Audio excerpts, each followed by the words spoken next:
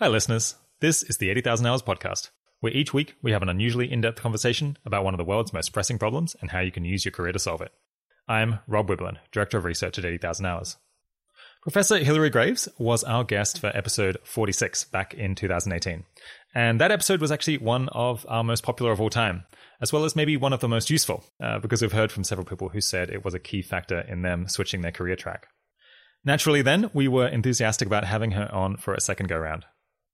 In this episode, we talk about the case for strong long-termism, moral cluelessness, Hilary's all things considered view on moral uncertainty, whether it can be better or worse for someone to exist rather than not, and the latest on the field of global priorities research. Just a heads up, we use quite a lot of philosophy language in this episode, and we don't always stop to explain the terms. In particular, at the beginning, we only very quickly give the definitions of axiological strong long-termism and deontic strong long-termism before going into talking about them, so I thought I'd lay those out quickly here.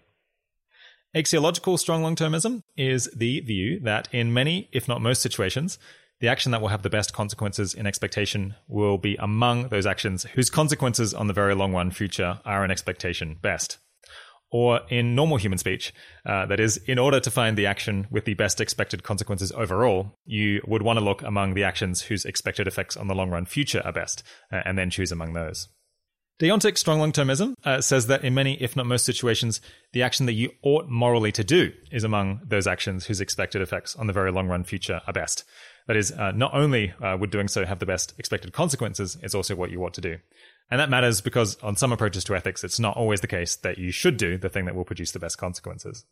If you find these kinds of topics interesting, but this conversation slightly challenging, I'd recommend going back and listening to episode number 46, Professor Hilary Greaves on moral cluelessness, population ethics, and harnessing the brainpower of academia to tackle the most important research questions. In addition to just being a really fun interview, that one will also give you a lot of useful context. Before we get to the interview, I just wanted to mention that EA Global X Asia Pacific is on the weekend of November the 20th and 21st. It's a virtual conference, which will be streaming worldwide, and on top of showcasing some of the excellent projects and people doing work in the Asia Pacific region, it's also a really good chance to connect with people who typically can't make it to conferences in Europe and the US. The financial and other costs involved in attending are obviously far, far less than they would be for attending an EA Global event in person, so you should seriously consider going along. You can apply or get more information about that and other similar events at eaglobal.org. All right, without further ado, here's myself and Arden interviewing Hilary Greaves. Today, I'm speaking for the second time with Professor Hilary Greaves. Hilary is a philosophy professor at the University of Oxford and director at the Global Priorities Institute there. Hilary's first episode was much loved by listeners, hence this second interview. And of course, her academic research interests could also scarcely be more relevant to 80,000 Hours because they include the philosophy of effective altruism and global priority setting, foundational issues in consequentialism, the debate between consequentialists and contractualists, issues in interpersonal aggregation, the interface between ethics and economics, and formal epistemology. So thanks for coming back on the podcast, Hilary. Well, thanks so much for a second invite. And I'm also joined again by Arden Kaler, who frankly is a lot better placed for this interview than me, as she recently completed her philosophy PhD at NYU. So welcome back, Arden, and congratulations on finishing your thesis. Excited to be here. All right, Hilary, I hope we'll get to talk about your new work on whether it can be good or bad for a particular person not to exist, whether it could be bad for them specifically, and also your latest thinking on long-termism and moral uncertainty. But first, what have you been up to since you last appeared on the show 2 years ago? I'll have to think back now to what's been in 2 years for another period of time. I guess most recently I've been working on the paper where we try to set out the case for what we call strong long-termism with Pascal. More recently working on a paper about the question you just mentioned, whether it can be better for a particular person, that person exists rather than not. And then besides that, of course, a lot of my time is taken up with running GPI, so the various issues involved in building an organisation, bringing the people together and so on. So when Rob interviewed you 2 years ago, he asked if any research at the Global Priorities Institute had shifted your views on what sort of practical global priorities we ought to have. And you said the Institute was really new and you didn't know how the investigations were going to turn out. And you said, so ask me in a year or two what I've changed my mind on due to GPI. So what have you changed your mind on, if anything? So I guess I'll give another annoying academic casting answer, but let me try and give a slightly different one to the one I gave last time. I mean, I think it just is the case with these big, important, complex issues. It's inevitably the case that when you start digging deeper, you discover all sorts of things that the important question depends on that you hadn't realised it depended on.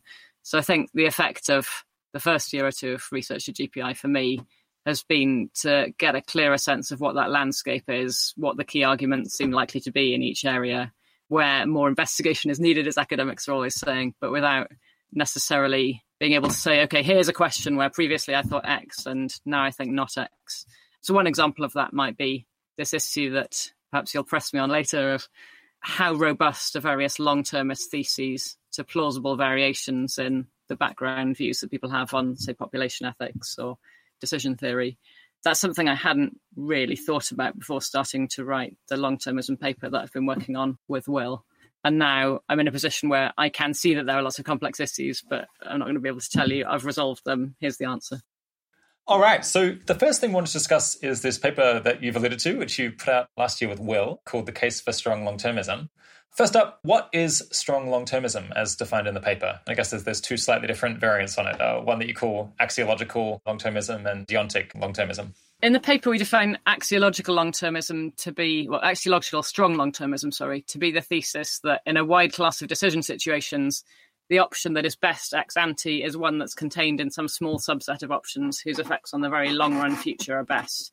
So you're asking what's the difference between that and a deontic thesis. So this distinction between axiology and deontology is one that's bread and butter for moral philosophers, but I think a bit recherché for most non-philosophers.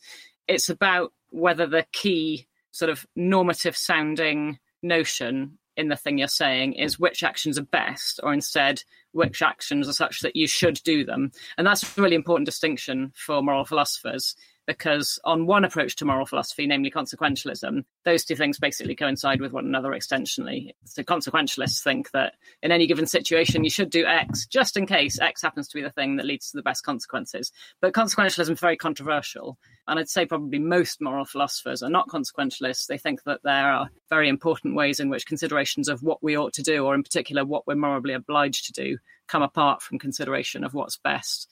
So in the paper, we take on the question of which actions are best and whether the best things we could do are long-termist things, if you like, first. And then we turn only much later, after having said everything we can think of to say about axiological long-termism, about what this might imply by the lights of some plausible non-consequentialist moral theory for considerations of what one should do or what one's morally obliged to do. I guess that helps explain why I find it so hard to keep these two things separate in my mind, because I'm just such a consequentialist at heart that whenever I think about it, I'm like, oh, which one is which? Like, are these things even different? Why would they be different? But I guess, yeah, if you're not a consequentialist, then I guess something could produce better consequences, but you wouldn't be required to do it, or maybe even you shouldn't do it. And so it could be axiologically good, but not deontologically good. Yeah, they probably wouldn't say deontologically good. Not appropriate or something like that. I see, yeah. So that's axiological long-termism, or axiological strong long-termism and deontic strong long-termism. You know, people in the effective altruism community use the term long-termism now in various contexts. Are there any times when people talk about long-termism and you think that's a different concept than the thing I'm talking about in this paper? So I think the way we use the term axiological strong long-termism is roughly the thing that effective altruists are usually trying to talk about when they say long-termism, although we formulate it in a way that people don't often formulate it. So often amongst effective altruists, you hear people say things like, oh, long-termism is about whether or not most of the value of your actions lies in the far future, or whether most of the value of your actions lies in the near future. I think that just fails to talk about the thing people are actually trying to talk about, though, which is why we don't formulate it that way in the paper. So, for example, it could well be, supposing there is some zero on the value scale, so that we even know what we mean when we say this action, rather than just talking about differences between actions. Even if you've got that kind of zero, it could well be that most of the value of my action lies in the far future. However, it's exactly the same amount of value for the far future for all the actions I have available to me. So in that case, these considerations of the far future will be completely irrelevant for considerations of what I should do. Whereas what effective altruists really take themselves to be getting at when they say long-termism is, this is really important for decisions. So that's why we formulate things in terms of comparisons between actions rather than just where the value lies for a single action. The other difference, so this is not so much about the way people in the effective altruism use the term long-termism, but the reason why we put the term strong in our discussion, so strong long-termism rather than just long-termism, is that outside the effective altruism community, just long-termism by itself normally means something involving a much shorter timescale. So people will talk about long-termism, for instance, in the context of urging politicians to think beyond the next election cycle. Whereas when we say long-termism, we want to highlight a timescale that's more like 1 million years rather than 10 years. So you went with strong instead of really long-termism. Very long-termism. Yeah. I guess so part of the goal of this paper was to clarify or to define more specifically a term that people often just throw around in a vaguer way. Do you feel like by the end of it, you were like, yeah, we've nailed this down. We have a good sense of what long-termism is now, and we're happy with our definition? Or did you more feel, oh wow, there's actually like lots of things that we learned that we don't know, that we hadn't even thought of before we started? It was very interesting thinking through how we should define long-termism for the purpose of that paper. And we went through several iterations of that, throwing out lots of previous definitions before settling on this one. So one thing that was interesting to me in that process was the definition we eventually settled on was surprisingly messy. I think I went into the project expecting that there'd be a nice, clean, tidy thing we were going to talk about. But all this stuff about contained in a small subset of options whose effects on the very long run future are best, well, how small is small? And we say in a wide class of decision situations, the best option has these features. Well, how wide?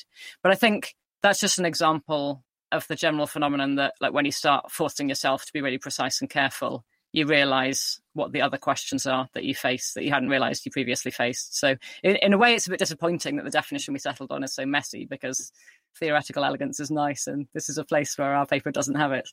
But given that the situation actually is messy, I think, then it's progress to at least have recognized that.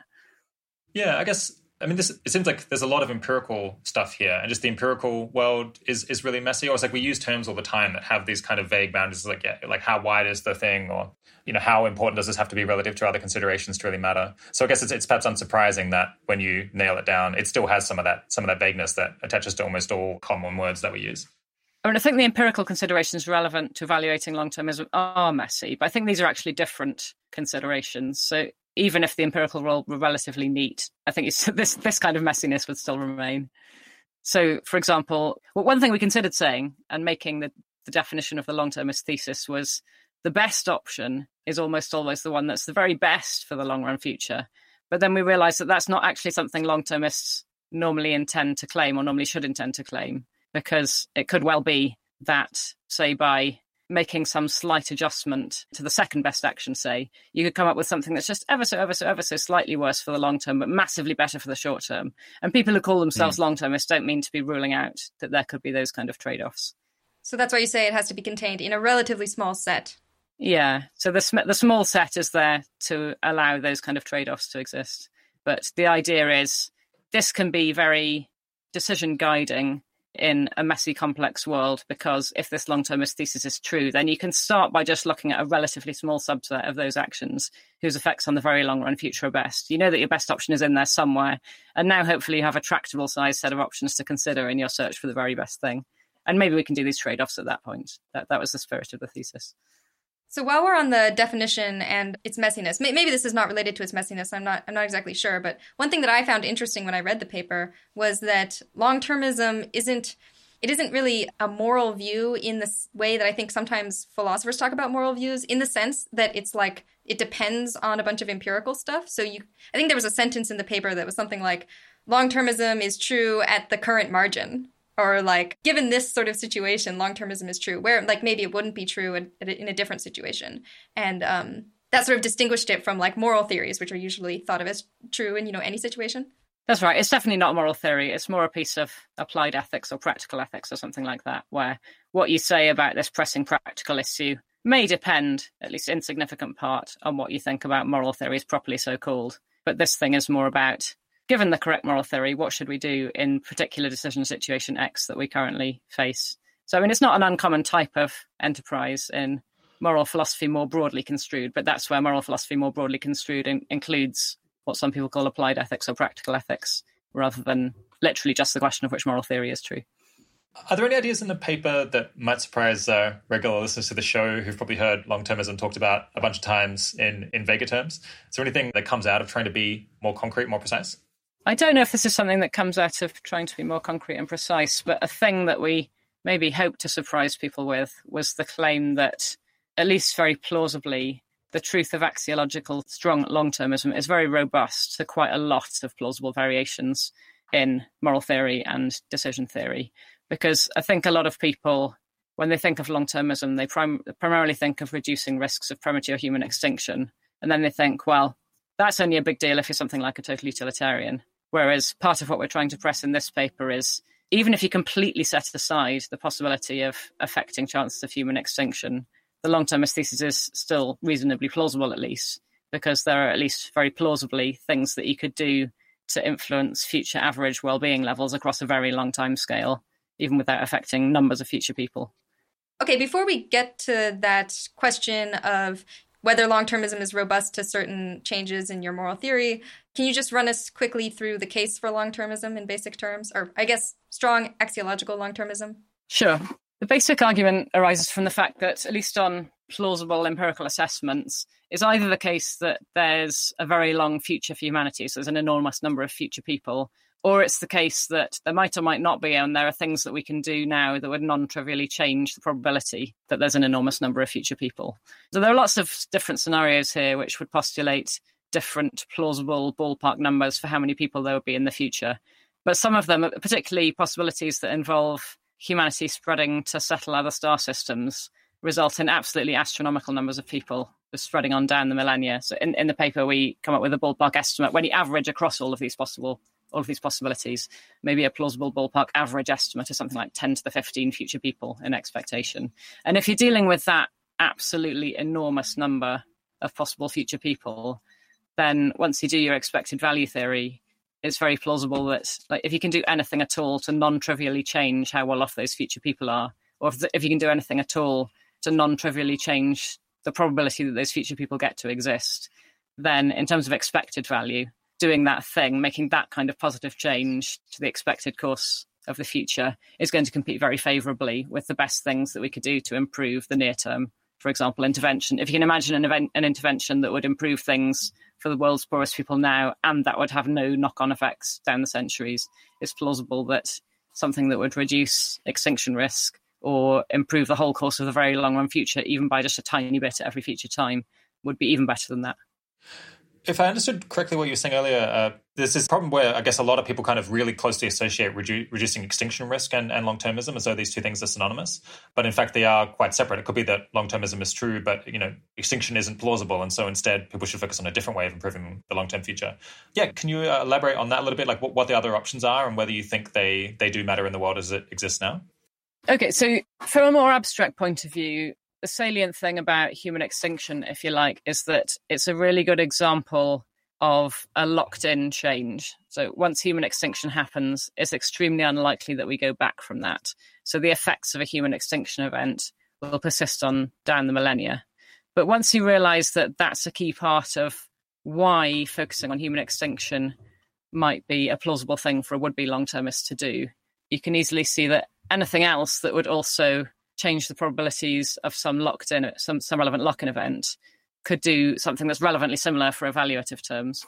So, for example, if there was some possibility of a political lock-in mechanism where, say, either some extremely good or some extremely bad system of world governance got instituted, and if there were reasons maybe arising from the lack of competition with other countries, because we're talking about a world government rather than a government of some particular country, if that would mean that there's a non-trivial chance that the given international governance institution, once instituted, would persist basically indefinitely down the future of humanity, then if there are things we could do now that would affect the probabilities that content-wise what that world government was up to was better rather than worse, that could be an example of this kind of trajectory change that isn't about how many people there are in the future, it's rather about how good the lives are of those possible future people. And then besides political examples, you can imagine similar things might go on with value systems. Value systems exhibit a lot of path dependence. They tend to spread from one person to another. So if there are things that we could do now that would affect which path gets taken, that could have similar effects. And one possibility in this general vicinity that's very salient here involves the possibility of the future course of history basically being determined by what value system is built into the artificial intelligence, if there is one, that assumes extreme amounts of power within the next century or two. If there are things we can do now to get better rather than worse value systems built into such an artificial intelligence, then there's a bunch of plausible reasons for thinking that the value system in an AI would be much less susceptible to change than the value system in a human being. For instance, artificial intelligences don't have the same tendency to die that humans do. Okay, so you mentioned earlier that you argued that long-termism was robust to various changes that you might make in the underlying moral view. So I think people usually think of long-termism as, or the argument is simplest when it comes to a totalist axiology and a view where you just sort of maximize expected value. Can you talk about some ways that you might be able to deviate from those underlying moral views and what that does to the thesis? Sure. I mean, I think in the case of totalism, we basically already talked about, because as soon as you say we're not only considering affecting the probability of premature human extinction, we're also considering ways in which you can improve average future well-being while holding fixed the numbers. That second thing is a thing that any plausible population axiology is going to care about. Everyone agrees that if these people are going to exist either way, it's better for them to be happier rather than less happy and so forth. So that insofar as there are plausible routes for long-termist interventions whose cost effectiveness competes favourably with that of what you might think of as the best short-termist interventions, that would be what underwrites the case for thinking that it's not just about totalism, and that basically whatever you think about population axiology is also going to underwrite a long-termist argument. I do agree that the argument's simplest if you presuppose totalism, because I think the discussion of what we could actually do and be sufficiently confident that it's cost-effective is significantly thornier when you're talking about affecting future average well-being than when you're talking about affecting future numbers. Yeah, what are some other moral views or moral philosophies that people might think don't lead to strong long-termism, but actually are consistent with it? So people often say, well, what about prioritarianism? So if I'm more concerned about affecting the fate of the very well-off, then you might think, surely then I should be focusing on global poverty today because, look, the world's getting richer. Everybody in the future is going to be vastly better off than people today. So even if I can increase the number of units of well-being that they have in aggregate by more than I can by a short-termist intervention, you might think prioritarianism imposes weighting factors that mean what's actually the better thing to do is the short-termist thing. Hey listeners, Rob here. For anyone who was just confused, Hilary obviously meant to say prioritarianism is concerned with the fate of the worst of individuals, not the very best of. All right, back to the interview. So that sort of sounds quite plausible insofar as we're talking about this kind of nice, simple economic model where you have economic growth, well-being just depends on GDP and things getting better over time. But actually, in many of the cases that we're concerned about when we're considering being long-termists or considering long-termist interventions, we're not talking about cases where the future people who would most obviously be affected by our actions are people who are enormously well off and we're making them just a little bit better off. We're talking about cases often where things have gone really badly wrong. So, totalitarian world government, artificial intelligence takeover gone wrong or something like that. And those are plausibly cases where the future people are already vastly worse off than present people, in which case, of course, prioritarianism would just strengthen the case for long-termism rather than undermining it. So I guess, that ends up depending, I suppose, on how likely you think it is that the future will end up with people with, lots of people with low welfare. I guess if you also brought in this idea that, people in the future must be better off, then I guess prioritarianism does point against it. But I guess that's just maybe unjustified empirically. I think it's not precisely that it depends on, actually. I think it's about which possible futures your would-be long-termist intervention is targeting, right? So I could, for instance, think it's quite unlikely people will be much worse off in the future than they are today. But there's a non-zero probability of that happening. And what my intervention is going to do is make things maybe only a little bit, but still significantly better for those future people in that history where things have gone badly wrong. So that would be a case where I could think very bad futures are unlikely and prioritarianism, but still having gone prioritarianism would make me more favourably inclined towards the long-termist intervention I was considering. Are there any long-termist interventions that sort of stick out as particularly good on prioritarian lights to you, or particularly not good? Like, they only make sense in the worlds where everyone really is better off in the future. I guess related to what we just said, they will tend to make you more favourably inclined to ones that focus on really bad future outcomes rather than making things a little bit better when actually they're already quite okay. So maybe more focus on what people call S risks, this sort of thing. All right, pushing a bit further away from consequentialist theories, are there any other philosophical theories that you think are surprisingly consistent with strong long-termism? I'm not sure who would be surprised. I guess I'll let other people say if they're surprised or not. But I think that the interesting bit of the discussion here is, okay, so if I'm not a consequentialist, if I've got my favourite non-consequentialist, sometimes called deontological theory, off the shelf of my moral philosophy class, how is that going to change matters when I'm actually deciding what it's morally appropriate for me to do or what I'm morally obliged to do? So we explore an argument to the effect that it's not going to make that much difference. And roughly our argument is, it seems likely that if axiological strong long-termism is true at all, then probably it's going to be true by a large margin. That is to say, the best things you could do that are aimed at influencing the course of the very far future are not just a tiny bit better than the best short-termist motivated things you could do. They're actually a lot better, maybe many orders of magnitude better. Why do we think that? Well, just because of some kind of anti-fine-tuning argument. It seems like it would be a strange coincidence if these things happen to end up at the same order of magnitude when the underlying considerations that are going on are so radically different. So suppose that's true. So I suppose this conditional holds. If long-termism, then long-termism by a really large margin.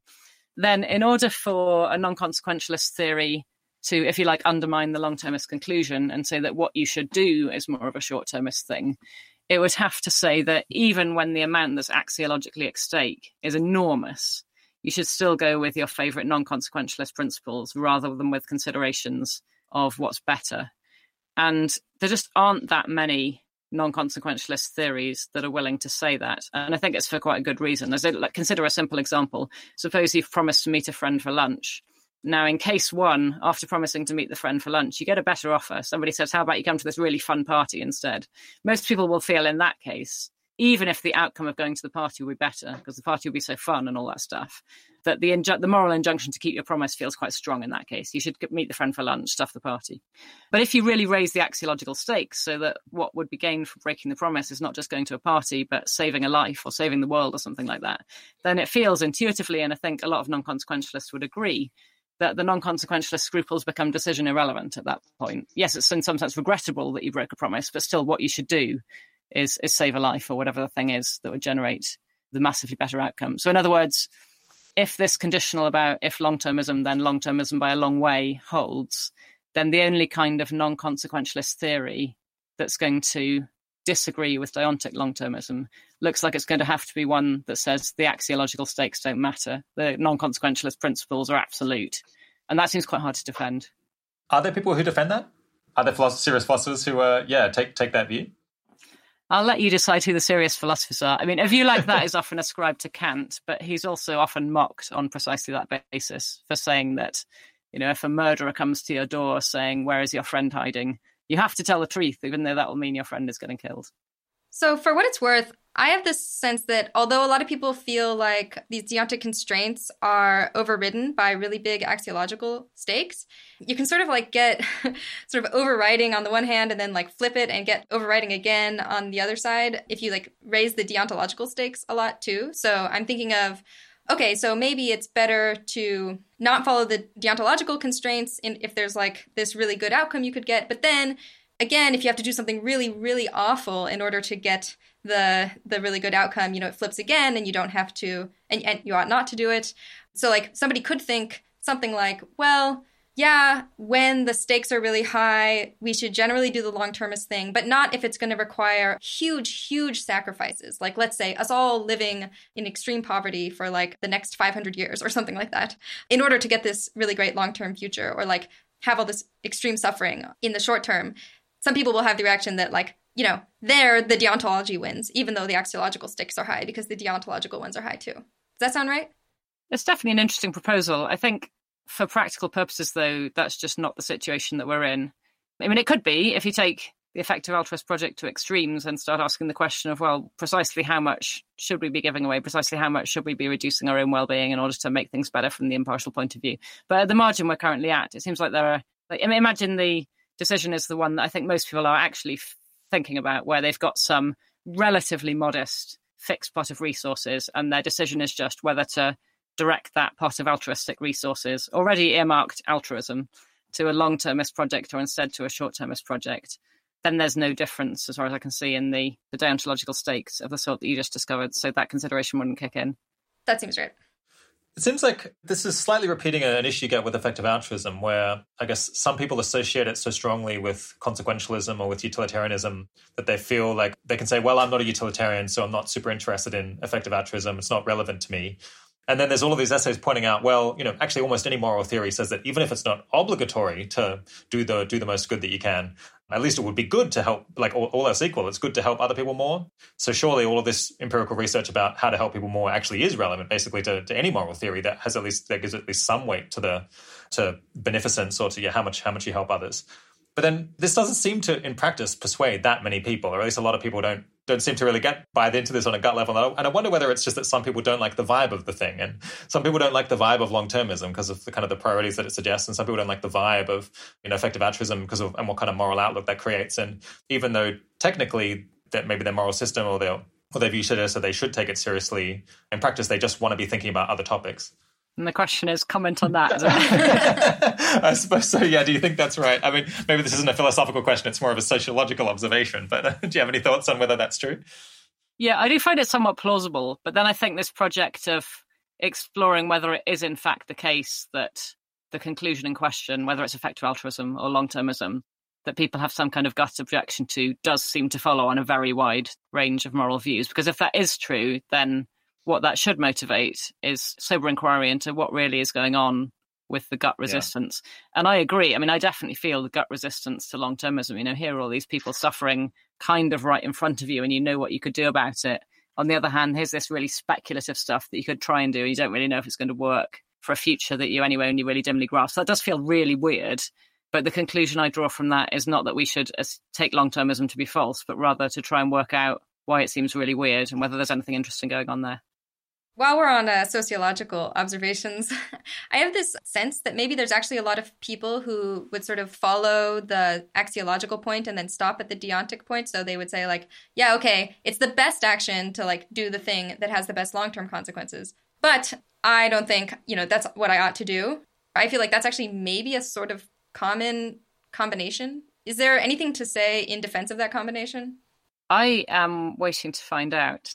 So part of the reason why Will and I put that argument that's supposed to lead from axiological to deontic long-termism in the paper was to be provocative. We do think it's a very plausible argument, and we ourselves were at least pretty sympathetic to it. But we did expect that to be the thing that would generate the most pushback, in particular from moral philosophers, but in ways that we ourselves are probably not best placed to foresee and work through the details of. So, what I really hope will happen, if you like, is that this attempt to be provocative succeeds and somebody else is inspired to sketch out what they think is the right response to that argument. Another thing I'm wondering is, do you think it's plausible to be a deontic strong long-termist without being an axiological strong long-termist? So in the paper, it's sort of like, well, first is axiological strong long-termism, and then, you get the argument for the deontic one after that. But I guess you could think maybe if we have sort of a duty to care about the future, we're like carrying the torch or something, you have these other sorts of reasons to look to the far future. Perhaps you could be a deontic strong long-termist and not an axiological one. I think that's going to be a pretty hard case to make, because even if one does think that one has that kind of duty to posterity, one's presumably also going to think one has duties to the here and now. And the question is going to be how one's supposed to weigh up those kind of things. Now, it seems hard to me to say anything sensible about how to weigh them up, other than by talking about axiology. That supplies the most obvious route to doing weighing up type operations. Maybe you could do it in some other way, but insofar as you could do it in some other way, it seems really unclear how and why the long-termists would come out favourably in the weighing up exercise. So yeah, interesting project. If somebody wants to take it up, I'd love to hear what they've got to say. I wouldn't take it up because I wouldn't have the faintest clue where to start with arguing for that. I guess you could think that maybe because future generations are neglected right now or sort of unfairly, you could think, okay, yeah, somebody really needs to fight for them. So deontic strong long-termism is true for me right now at the current margin without axiological strong long-termism. Yeah, great stuff, Arden. Why did you leave academia? You should come and write this paper. Yeah, don't want to spend another 3 years developing that idea. So far we've been talking about ways that strong long-termism is consistent with other views, but what actually are some kind of mainstream philosophical or possibly empirical views that really would undermine long-termism?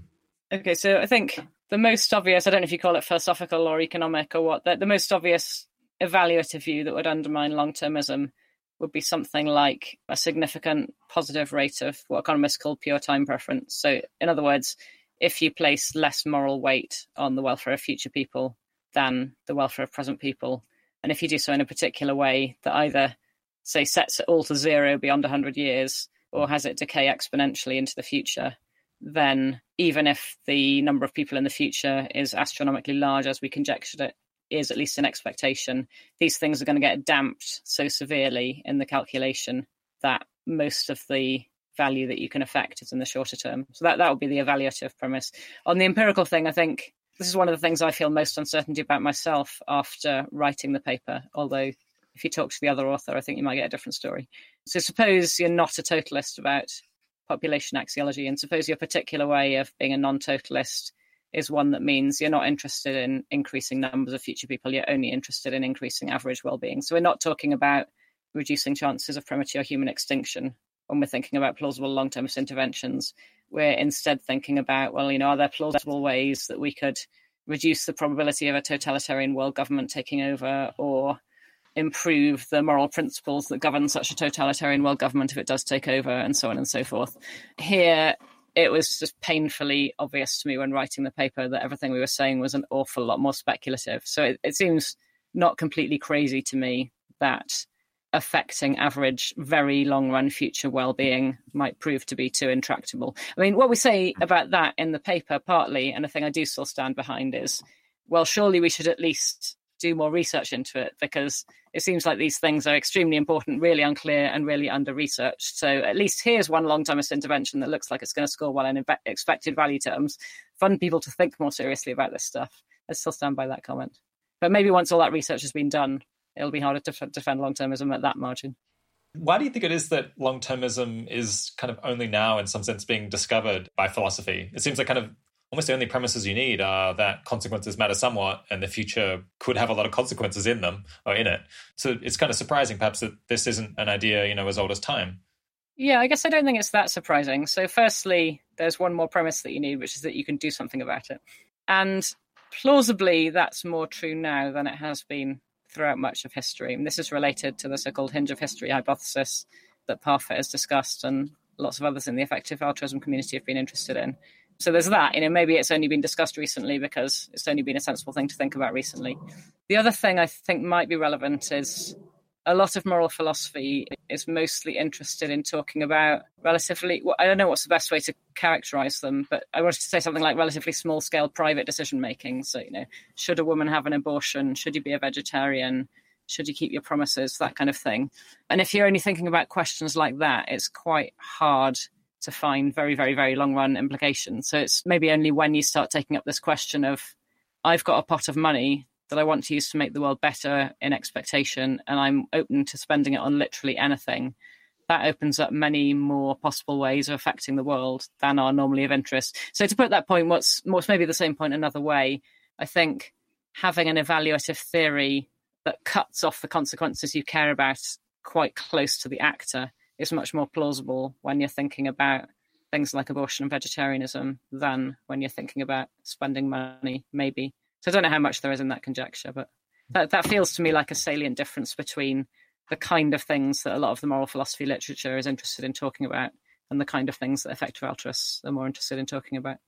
Yeah, I guess I still feel sort of intuitively surprised that philosophers didn't want to talk about, if we could do something to make the long-term future better, would that be what we were required to do?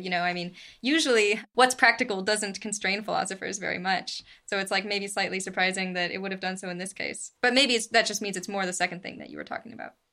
I don't know. I mean, a hypothesis has to somehow suggest itself for consideration before people can find it interesting. So that might be part of it. Like if this thing wasn't salient for decision purposes, maybe people just didn't think about talking about it. Are there any sort of misconceptions or definitely mistaken objections to long-termism that you think people might have? I think one that's most salient for me is one that we have touched on in various bits of this conversation. I think there is a misconception out there that this is only a thing for total utilitarians. So if I'm not a utilitarian, or if I'm not a totalist about population ethics, or if I'm not a consequentialist, then these arguments aren't for me. And that's a big part of why we wrote the paper that we've been discussing, to try and say, no, look, let's think through how it goes on all these other views. It really does look like this conclusion is far more robust than you might have thought. How has that conclusion been received by other philosophers? Do you have, deontologists and Kantians knocking down your door to learn more about long-termism? Well, the paper's not in print yet, so okay. I guess we'll wait to see if that happens. Have to give it a minute. So Reading the paper on strong long-termism, I was surprised that you and Will MacAskill didn't bring up cluelessness as an objection to long-termism. So before we talk through that, I know you talked about cluelessness on the last podcast with Rob, but do you think you could just explain what cluelessness is again when you use the term? So I think you call it complex cluelessness. I think it's maybe a little bit fuzzy in a lot of people's heads, and certainly mine. So I'd like to get clearer on it and how it relates to long-termism. Sure. So, I introduced the term complex cluelessness to distinguish the kind of situations the kind of decision situations that I think especially effective altruists face, although also others, from simpler decision situations, which are the ones I gave the title of simple cluelessness to. So in both cases, we're doing something like expected value theory, expected utility theory, if you like, for handling uncertainty. And so, among other things, we need to assign probabilities to the various possible consequences of our actions. The key point for discussion of simple cluelessness is that there are an enormous number of possible consequences of our actions. Who knows if I help an old lady across the road, whether that means that she then is in a better mood later that day and has different conversations with people. And you can imagine this setting some chain of events in motion that leads to maybe different future people existing or things going radically different in one way or another in the next century. So some people have been tempted to conclude from the possibility of those complicated causal chains that we're completely clueless about which of our actions are best. And so any attempt at decision-making based on trying to make the consequences as good as possible is completely hopeless. And when I introduced the term simple cluelessness, that was supposed to highlight the fact that it at least seems like in a lot of these cases, although it's possible that there could be this or that momentous consequence from, say, helping an old lady across the road, it also seems equally possible and equally plausible, and for precisely the same sorts of reasons, that doing the opposite thing could turn out to have the same very long-run consequences. So it seems plausible that when you do your expected utility calculation, these completely unforeseeable and merely possible long-run things are going to cancel one another out, and so not affect the question of which out of two possible actions has higher expected utility than the other one. So that was my response to some of the existing cluelessness literature, which tries to draw in particular often like anti-consequentialist or anti-care about the consequences conclusions from unforeseeability of the future. So having said we don't need to worry too much about that kind of cluelessness, I then started talking about complex cluelessness because this is a thing that really does still trouble me, notwithstanding all those things said about the so-called simple case. So the case of complex cluelessness is supposed to be the case where it's not just that there's a mere possibility that some action you could take could have such and such unpredictable far future consequence. It's also that you've got some structured reason for thinking that it might. You can say something concrete about what the causal chain might be that would lead from, say, funding bed nets to higher population in the next generation, or from funding bed nets to environmental degradation in the next generation. And suppose you've also got some plausible, also highly structured, but quite different in character reason for thinking that the opposite action, so in this case, not funding bed nets or funding whatever you would otherwise have funded, could lead to increased population or increased environmental degradation or whatever. Now, in this case where it's not just that such and such could happen, who knows, maybe it will, maybe it won't. It doesn't seem like you're going to get anything like the kind of neat cancelling out argument that leads to the conclusion that under expected utility theory, these things are going to be irrelevant for decision purposes. It more feels like what's going on is, well, which direction these relatively hard to predict consequences sway things in is going to depend on very arbitrary feeling details of what you say about precisely how plausible one causal chain is compared to a different causal chain. And there the worry is it's not something where we have hard evidence to guide us, and it's also not something where it's intuitively obvious what probability numbers we should be assigning. When you try to pin these things down for decision purposes, I think most of us feel like we're really just making up arbitrary numbers, but that's really uncomfortable because precisely which arbitrary numbers we make up seems to make a difference to what we end up doing. So that's the predicament that I call complex cluelessness. I don't know if that's any clearer than what I said 2 years ago. No, that's helpful. So can I give a gloss and ask you if you think it's right? So in both of the simple case and the complex case, we don't think that the long-term consequences of our actions will actually cancel out, right? It's just that in the simple case, we know literally nothing about how the long-term consequences will go. Whereas in the complex case, we know a little bit, or we have like some reason to believe some things. So we get like a little bit of knowledge, and that throws us into this predicament. Is that right? I think it's not so much about getting a little bit of knowledge. It's about whether or not there's symmetry in the situation. So the difference is supposed to be, in the simple case, there are all these possibilities, but there's complete symmetry in the reasons. So anything that you could say in favour of the hypothesis that helping an old lady across the road increases future population could equally easily and in precisely the same way be said about how not helping the old lady could lead to the same long-run consequence. And where there's that kind of symmetry, it seems plausible that whatever numbers you say for the probabilities, they should be the same for the two actions you're considering.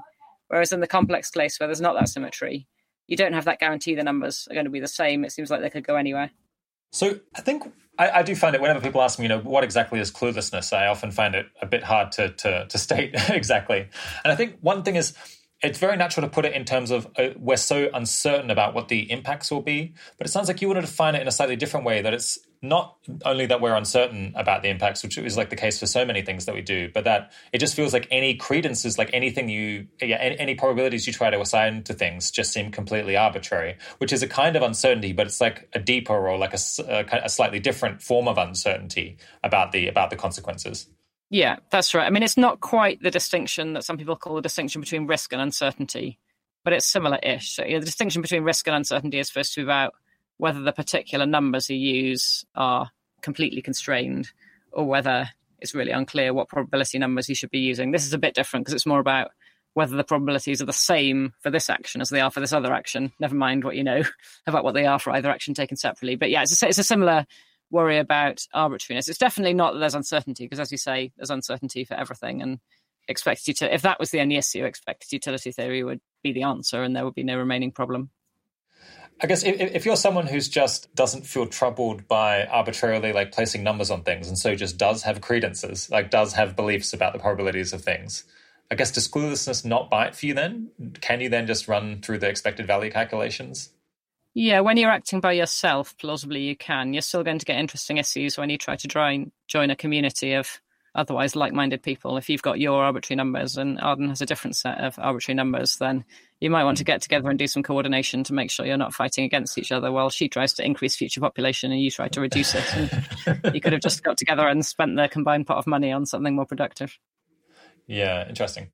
So I guess I still feel a little bit unclear on the extent to which complex cluelessness is supposed to be something that sort of just describes our discomfort with having to put probabilities on things that, when that's like really hard and we don't have a lot of good reason for thinking that the probability is a sensible one, and thinking that it's like, you actually shouldn't have precise credences. You shouldn't have precise probabilities assigned to these things. So you actually it's inappropriate to do this expected value calculation. Can you clarify for me which one of those it's supposed to be?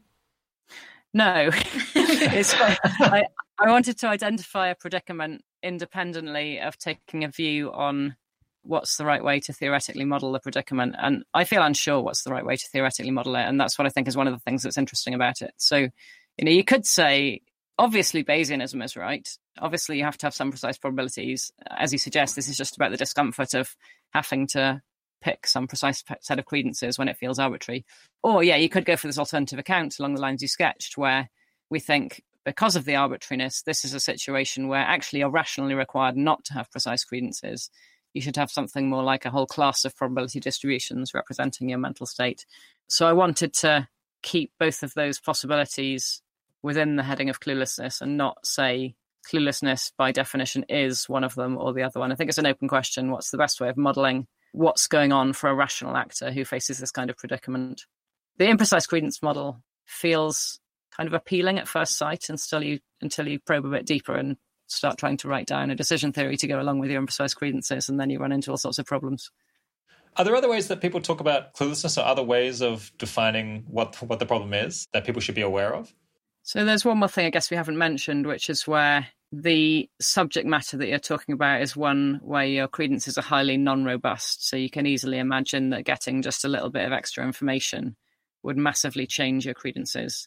And there it might be that, here's why we feel so uncomfortable with making what feels like a high-stakes decision on the basis of really non-robust credences, is because what we really want to do is some third thing that wasn't given to us on the menu of options. We want to do more thinking or more research first, and then decide the first order question afterwards. So that's a line of thought that was investigated by Amanda Askell in a piece that she wrote on cluelessness. And I think that's a pretty plausible hypothesis too. I do feel like it's not really going to make the problem go away, because it feels like for some of the subject matters we're talking about, even given all the evidence gathering I could do in my lifetime, it's patently obvious that the situation is not going to be resolved. So maybe could cluelessness sort of come in degrees or something? So, before you're used to putting precise credences on things, I mean, this is something that I've tried to do a little bit more of, because for various reasons, it seems like a good thing to make these sort of predictions and then see how it all turns out. So before you're used to doing that, you might feel extremely uncomfortable with doing that, even for who's going to win the presidential election in 2020. But is the idea maybe that I can start with my probability on Donald Trump winning the presidential election, and then have a bunch of conversations, do a bunch of reading, and maybe start to feel better about a probability, move it around, and then I don't move around so much after that. Whereas maybe with, is this action going to improve the chance of a good constitution in 2500 or something? Maybe it takes way longer, or maybe I never get to that sense of security. Yeah, I mean, maybe you could, or maybe a different person could. It might not be a coincidence that I wrote a paper about cluelessness, and I'm someone who's terrible at forecasting. So I think that, there are people who are much better than others at coming up with sensible, reasoned, plausible-ish numbers, even when things are horrendously messy. And I don't know how they do it, but they've definitely got a skill that I haven't got. I mean, I think even for the case of whichever is the example you just used, World Constitution in 2500, there could plausibly be people who would say much less arbitrary-seeming things about that than I feel in a position to say.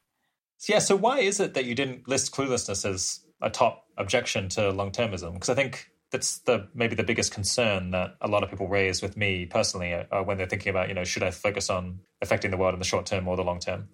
Because I don't think it is an objection to long-termism, and maybe that's for reasons that you just hinted at when you said what people often say to you. I mean, yeah, things get very complicated when you're thinking about the question of whether to focus on the short term or the long term, and cluelessness is a thing that raises its head there. But it's very unclear that it raises its head in a way that pushes against long-termism.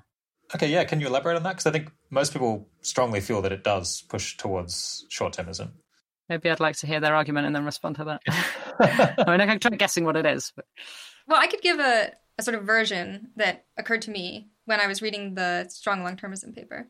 So it seemed like the argument for strong axiological long-termism depended on the sort of expected change in the value of the long-term consequences of the best sort of long-termist action being sufficiently bigger than the expected change in the value of the short-term consequences of the best short-termist action.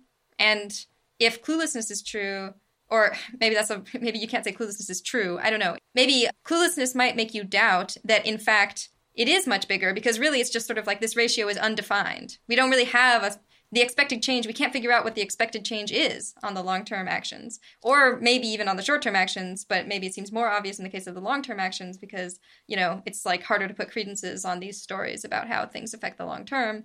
So this ratio between the expected change on the long term and the expected change on the short term is just undefined, as opposed to really big, which is what you needed for long-termism. Okay, good. Yeah, I think that helps me to say why my picture's a bit different. I think instead of saying the ratio is undefined, I'd be tempted to rephrase it as something more like it's very unclear what the ratio is, or something like that. But then it seems to me the picture's like this, right? So if you started off before thinking about cluelessness being confident long-termism is true, then cluelessness should make you less confident of that. But also, if you started off before thinking about cluelessness thinking that short-termism is true, then cluelessness should make you less certain about that too. As the name kind of suggests, cluelessness tends to make you less certain about things. So in other words, it doesn't seem like there's an asymmetry that makes this specifically an objection to long-termism rather than an objection to short-termism. It's more a kind of epistemic humility point. It should make us less certain about a lot of things. But if you've got this money and you have to spend it, it's not clear that it will sway everybody in the anti-long-termist direction. I suppose, though, many people feel like they can predict, they do have sensible credences on the short-term impacts of the things that they're going to do. And so kind of one of these things ends up being undefined or arbitrary seeming. The other seems more specific and positive. And so that's maybe why they feel like it pushes towards short-termism. This is one can object that, in fact, they're just ignoring the fact that in reality, the actual differences in the consequences of the actions that they could take that would be focused on short-termist looking things. That in fact, they are also really arbitrary and uncertain. They're just kind of pretending that they're not. Is that how you would respond? I'm not totally sure I understood the suggested response correctly. So I'm going to say a thing, and it may or may not be what you just said. Yeah, so I think it's crucial to distinguish here. Like, if you're thinking about some intervention that's primarily motivated by considerations of what the action does for the short term, like, say, funding bed nets, it's crucial to distinguish between the amount of good that action does in the short term, on the one hand, and the amount of good that short-termist motivated action does in total, on the other hand. So if you have a view where, say, no discounting, so you do in principle care about the long-run implications, then even if you're funding bed nets, you still want to be thinking about the long-run implications. And for familiar reasons, in fact, bed nets was one of the motivating examples in my paper on cluelessness that I wrote several years ago. There is an awful lot of cluelessness concerning what the long-run implications are for interventions that are motivated by thinking about what they do for the short term. So it's not like there are some interventions here that are not subject to cluelessness. And also, even if there were, it's not clear that will be an objection, because cluelessness just kind of increases the spread. It doesn't subtract from value in any predictable way. I think, a response I get from some people is maybe that they encounter cluelessness and they're like, well, before I wasn't sure quite what to value, and I was like weighing up, should I care about the very long term? So I actually just wasn't sure what was important morally. And now, having learned what a faff it is to try to figure out what the long-term impacts are, I'm inclined to just focus on some other aspect of morality that I might feel inclined to care about, like, my family or whether I'm following social rules or whatever, and focus on that, because it just seems like this other thing is so impractical. Does that potentially make sense as a response? I think it depends what you mean by make sense. I mean, it's definitely understandable, and I think it's psychologically extremely natural, and I find it psychologically extremely tempting, and I think a lot of people do. But one of the things that fascinated me about, and still fascinates me about, this area of inquiry is I don't think it's ultimately defensible. It's not like, it feels a little bit too much like wishful thinking, where one starts from a premise like, I want things to be clear-cut enough that my head won't hurt thinking about all the things I'm meant to think about, and then tries to get from there to the conclusion that it is. Yeah, I wonder whether it makes sense to kind of non-philosophers who think about morality more vaguely and more pluralistically, perhaps, where the kind of, it does, I think to a moral philosopher, it seems odd to go from kind of empirical things about what is easy to accomplish to then work back and then figure out what your values must be. But maybe because most people are so unsure about what their values are, the thing about what in practice can I do seems like it's more relevant somehow. Yeah, except it's not precisely about what in practice you can do, is it? It's about what you can do while not facing difficult questions and not incurring a responsibility to do more thinking and things like that.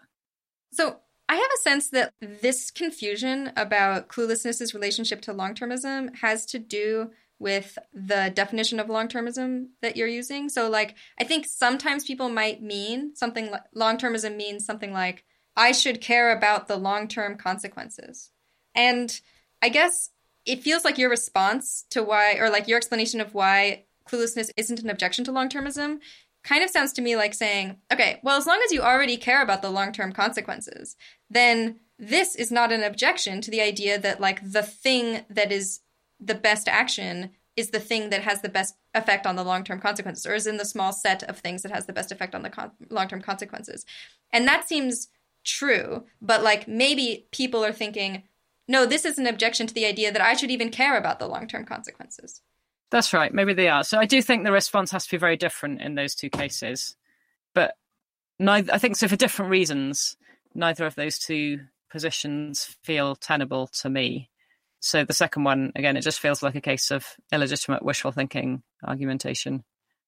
So is cluelessness kind of an objection to anything in particular, other than, I suppose, particular projects that think that they're confident they're going to have a positive long-term impact? Is it an objection to anything else kind of more philosophically? When I started thinking about it and wrote that paper on it, I didn't intend it to be an objection to some thesis or position. I intended it to be setting out a predicament that I think we face and noting that we need to figure out what to do about this. So I think for me, it just occupies a very different position in the intellectual space of what's going on. Yeah, so actually, someone from the audience wrote in when we were soliciting questions for you. They wanted to know kind of what are the practical implications of cluelessness for people today, and in their view, they thought kind of in practice it seems like almost everyone just ignores it, and they're wondering is that reasonable given how much we know about cluelessness or how much we don't know about it? I guess I disagree with the empirical premise behind that. I don't think it is true that almost everyone ignores it, including people who wouldn't frame their reasons for doing what they do in the language of cluelessness or anything like it. So, for example, it's becoming increasingly commonplace to say, well, don't take cost-benefit analyses too literally. You should recognize these things very crude. They're only part of the picture. Use them at most as a guide. Use them really carefully and so forth. An account of what's going on with cluelessness is one natural story that for some people at least could be lying behind that kind of talk, right? I mean, if you think, yeah, I'm funding bed nets, but actually it's not only that I think my cost-benefit analysis or, the cost-benefit analysis that I'm reading is only a partial picture of how many child lives this intervention will immediately save. It's also that I recognize that's not the only thing that I care about. And so if I'm deciding between, say, funding bed nets or something else that's not about malaria at all and is supposed to do good by some very different route, I need to take into account the fact that in the fullness of time, the ways these things are going to affect the future of human history includes all kinds of things that just aren't in this calculation. So there could be a cluelessness story behind that sort of caution about cost-benefit analyses, for one thing.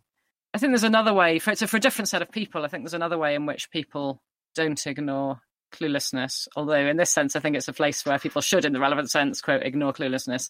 So another of the key drivers for me behind starting to think about this was, it seems like a psychological effect that cluelessness has on many people is to drive them away from trying to do anything to improve the world. And maybe, as has been hinted in this conversation, to focus on more immediate concerns, maybe just their own family or their own local community or something like that. And I think that's a dangerous tendency.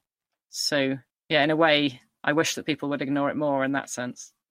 So I guess this is sort of related to my question earlier about, is it maybe an objection to just the idea that we should care about like all of the consequences of our actions, including the ones in the far future? So you said you thought maybe it's just sort of wishful thinking to think that it is, because I think that's what you said, right? Because it maybe is like more comfortable if you don't care about the long-term consequences. Is that right?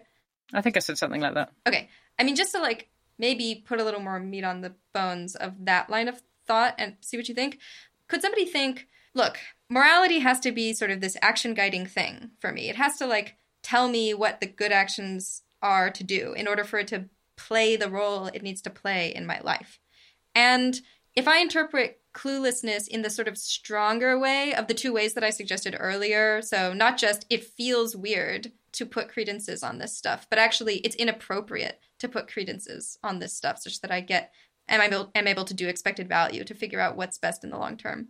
If it's actually inappropriate, somebody might think, well, this just shows that it's actually impossible to appropriately act in a way that takes into account the long-term consequences of my action. So because morality has to be this action guiding thing that tells me what it's appropriate to do, then that implies that I shouldn't take into account those long-term consequences. What do you make of that argument? Yeah, I think it's an interesting line of argument. I think it'd be interesting to think more about how escapable cluelessness is really, though. So, I mean, this line of argument seems to presume that there's some safe place you can find where you don't face cluelessness. Maybe it's if you only care about yourself. Maybe it's if you only care about your family. But I think a lot of the issues that we're facing when we talk about cluelessness will arise at that scale as well. It really does feel like quite an inescapable predicament. Take somebody choosing which university to go to. They might look at the quality of the course and the placement record and so on. But of course, things are more complicated than that, and the different ways in which the future might be affected, even just for that same person's future well-being, are really complicated. So I guess I think that line of reasoning does make sense and it has some allure, but it's hostage to there being any such safe place. And I'm not as confident as that interlocutor seems to be that there is one. I guess if you had a much more narrow conception of morality, or if say all you cared about was whether your actions directly violated a list of things that you can't do, then it seems like cluelessness matters less. It's kind of once you start caring about consequences that this or maybe becomes that a it bigger directly issue. harms somebody in a way that's like not mediated by anything else. Yeah, I mean, that kind of theorist still needs to have some way of choosing what their principles are supposed to be in the first place, though. And, different people will say very different things about this. But, I mean, I think they're going to, for independent reasons, hate the thing I say next. But I'm quite sympathetic towards, insofar as there's an important place for rules in morality, it's important to consider what tend to be the consequences in general of adopting those rules. Of course, if you've got anything like that in the picture, then talking in terms of rules doesn't ultimately help. You need to be able to evaluate the rules. Like, why not this crazy set of rules that I saw written in chalk on the wall yesterday? So I guess you would need some way of being confident about what the rules are without at any point referencing any of the consequences that they have, which I guess is an unusual philosophy. I suppose possibly religious groups or something might think that they have access to lists of rules that they're really confident about that aren't about consequences. But for the rest of us, societies that place extreme importance on doing what your parents say, maybe the rules just get handed down through the generations. But yeah, I mean, if you have any view on which you're supposed to be putting in intellectual work yourself to address the question of what the right morality is, this is really hard. It does seem like we get more and more uncomfortable with putting credences on the effects of our actions as we expand the timescale. So beyond today to next week to a year from now to 100 years, 1,000 years. So there's this kind of matter of degree where cluelessness feels like a more serious practical problem the farther out you're considering the consequences. So in that sense, in general, I think that's true. Yeah, but okay. Modulo issues of lock-in. Okay, so even if there isn't a fully safe place that you can sort of retreat to, like you were talking about before, maybe there's a safer places that are safer from cluelessness rather than less safe. I think there are going to be matters of degree, yeah. But I don't think they're going to be such as to undermine all of the things that long-termists in particular want to press on. You can imagine cases where, maybe there's this general tendency for things to get more uncertain as you go further and further into the future. But long-termists are particularly in the business of looking for places where, at least beyond some cutoff point, that stops happening. And so it's not at all clear that this kind of response to cluelessness would undermine long-termism either. Because they're looking for lock-in sort of scenarios. Yeah, whether based on extinction or otherwise. Okay, so one last question on cluelessness. And I actually don't really know if this is a well-formed question. But I feel like a lot of people have a sort of intuition that because of cluelessness, we should sort of do things that are more robustly good or good on a wider range of assumptions about how the world might go. So maybe we should try to promote world peace, which feels it's not it's impossible to think of ways where world peace could be a bad thing in the long-term future, but it feels I feel a little more confident in it. Do you think that's an appropriate reaction to these cluelessness worries, or does that seem like a misguided reaction? Yeah, I don't know. It's definitely an interesting reaction. I mean, it feels like this is going to be another case where the discussion is going to go something like, well, I've got one intervention that might be really, really, really good, but there's an awful lot of uncertainty about it. It might just not work out at all. I've got another thing that's more robustly good. And now how do we trade off the maybe small probability or very speculative possibility of a really good thing against a more robustly good thing that's a bit more modest? And then this feels like a conversation we've had many times over. Is what we're doing just something structurally like expected utility theory where it just depends on the numbers? Or is there some more principled reason for discarding the extremely speculative things? And you don't think cluelessness adds anything to that conversation or pushes in favor of the less speculative thing? I think it might do. So again, it's really unclear how to model cluelessness, and it's plausible different models of it would say really different things about this kind of issue. So it feels to me just like a case where I would need to do a lot more thinking and modelling, and I wouldn't be able to predict in advance how it's all going to pan out. But I do think it's a bit tempting to say too quickly, oh yeah, obviously cluelessness is going to favour more robust things. I find it very non-obvious, plausible, but very non-obvious. All right, let's push on to another research interest of yours, which is moral uncertainty. And just to recap for people who haven't heard previous episodes that have talked about this, the problem of moral uncertainty is kind of what you should do in practice when you aren't sure which theory of morality is correct, which I think is true for most of us. Yeah, could you briefly lay out the options that you and your colleagues have kind of identified for dealing with moral uncertainty, and perhaps quickly what your opinion is on how promising they are? Sure. I mean, I think for the purpose of this question, I should probably take my colleagues to be all the people who've written about moral uncertainty. Is that okay? I mean, there's not that big a literature on it, and the space of options is pretty small. So maybe the dominant approach, apart from there's one approach that says the question doesn't make sense. So what you should do under moral uncertainty is just whatever you should do according to the true moral theory. And if you don't know what that is, it follows that you don't know what you should do. But tough, that's the situation. Sucks for you. Yeah. So there's that view, and quite a lot of people are sympathetic to that. Let me set that one aside for the purpose of this discussion, though. Among the remaining people, probably the dominant option is the one that says, well, look, this is just another kind of uncertainty, and we already know how to treat uncertainty in general, that is to say, expected utility theory. So if you've got moral uncertainty, then that just shows that each of your moral theories had better have some moral value function, and then what we'll do under moral uncertainty is take the expectation value of the moral values of our various possible actions. That's a pretty popular position. I'll briefly mention two others. One, because it's also reasonably popular in the literature. This is the so-called my favorite theory option, where you say, okay, you've got moral uncertainty, but nonetheless, you've probably got a favorite theory. That is to say, you've got one theory that you place more credence in than any other theory taken individually. What you should do under moral uncertainty, according to this approach, is just whatever your favorite theory says. So pick your highest credence theory, ignore all of the others. And then finally, the thing that I worked on recently-ish, that was based on, instead of applying standard decision theory, that is expected utility theory, to moral uncertainty, consider what happens if you instead explore bargaining theory to moral uncertainty. So bargaining theory is a bunch of tools originally designed for dealing with disagreements between different people, but you could conceptualize what's going in moral uncertainty, if you like, as these different voices in your head, where the different moral theories you have some credence in are like the different people, and they're bargaining with one another about what you, the agent, should do.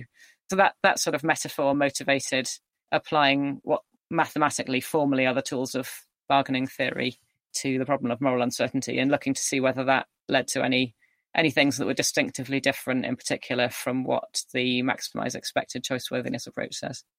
Do you have the sense that these three sort of basic approaches approximately exhaust the space of possibilities? Or do you feel like you'd be unsurprised if somebody came up with a completely different theory of what to do under moral uncertainty that was like, that didn't even resemble expected utility maximization or bargaining theory?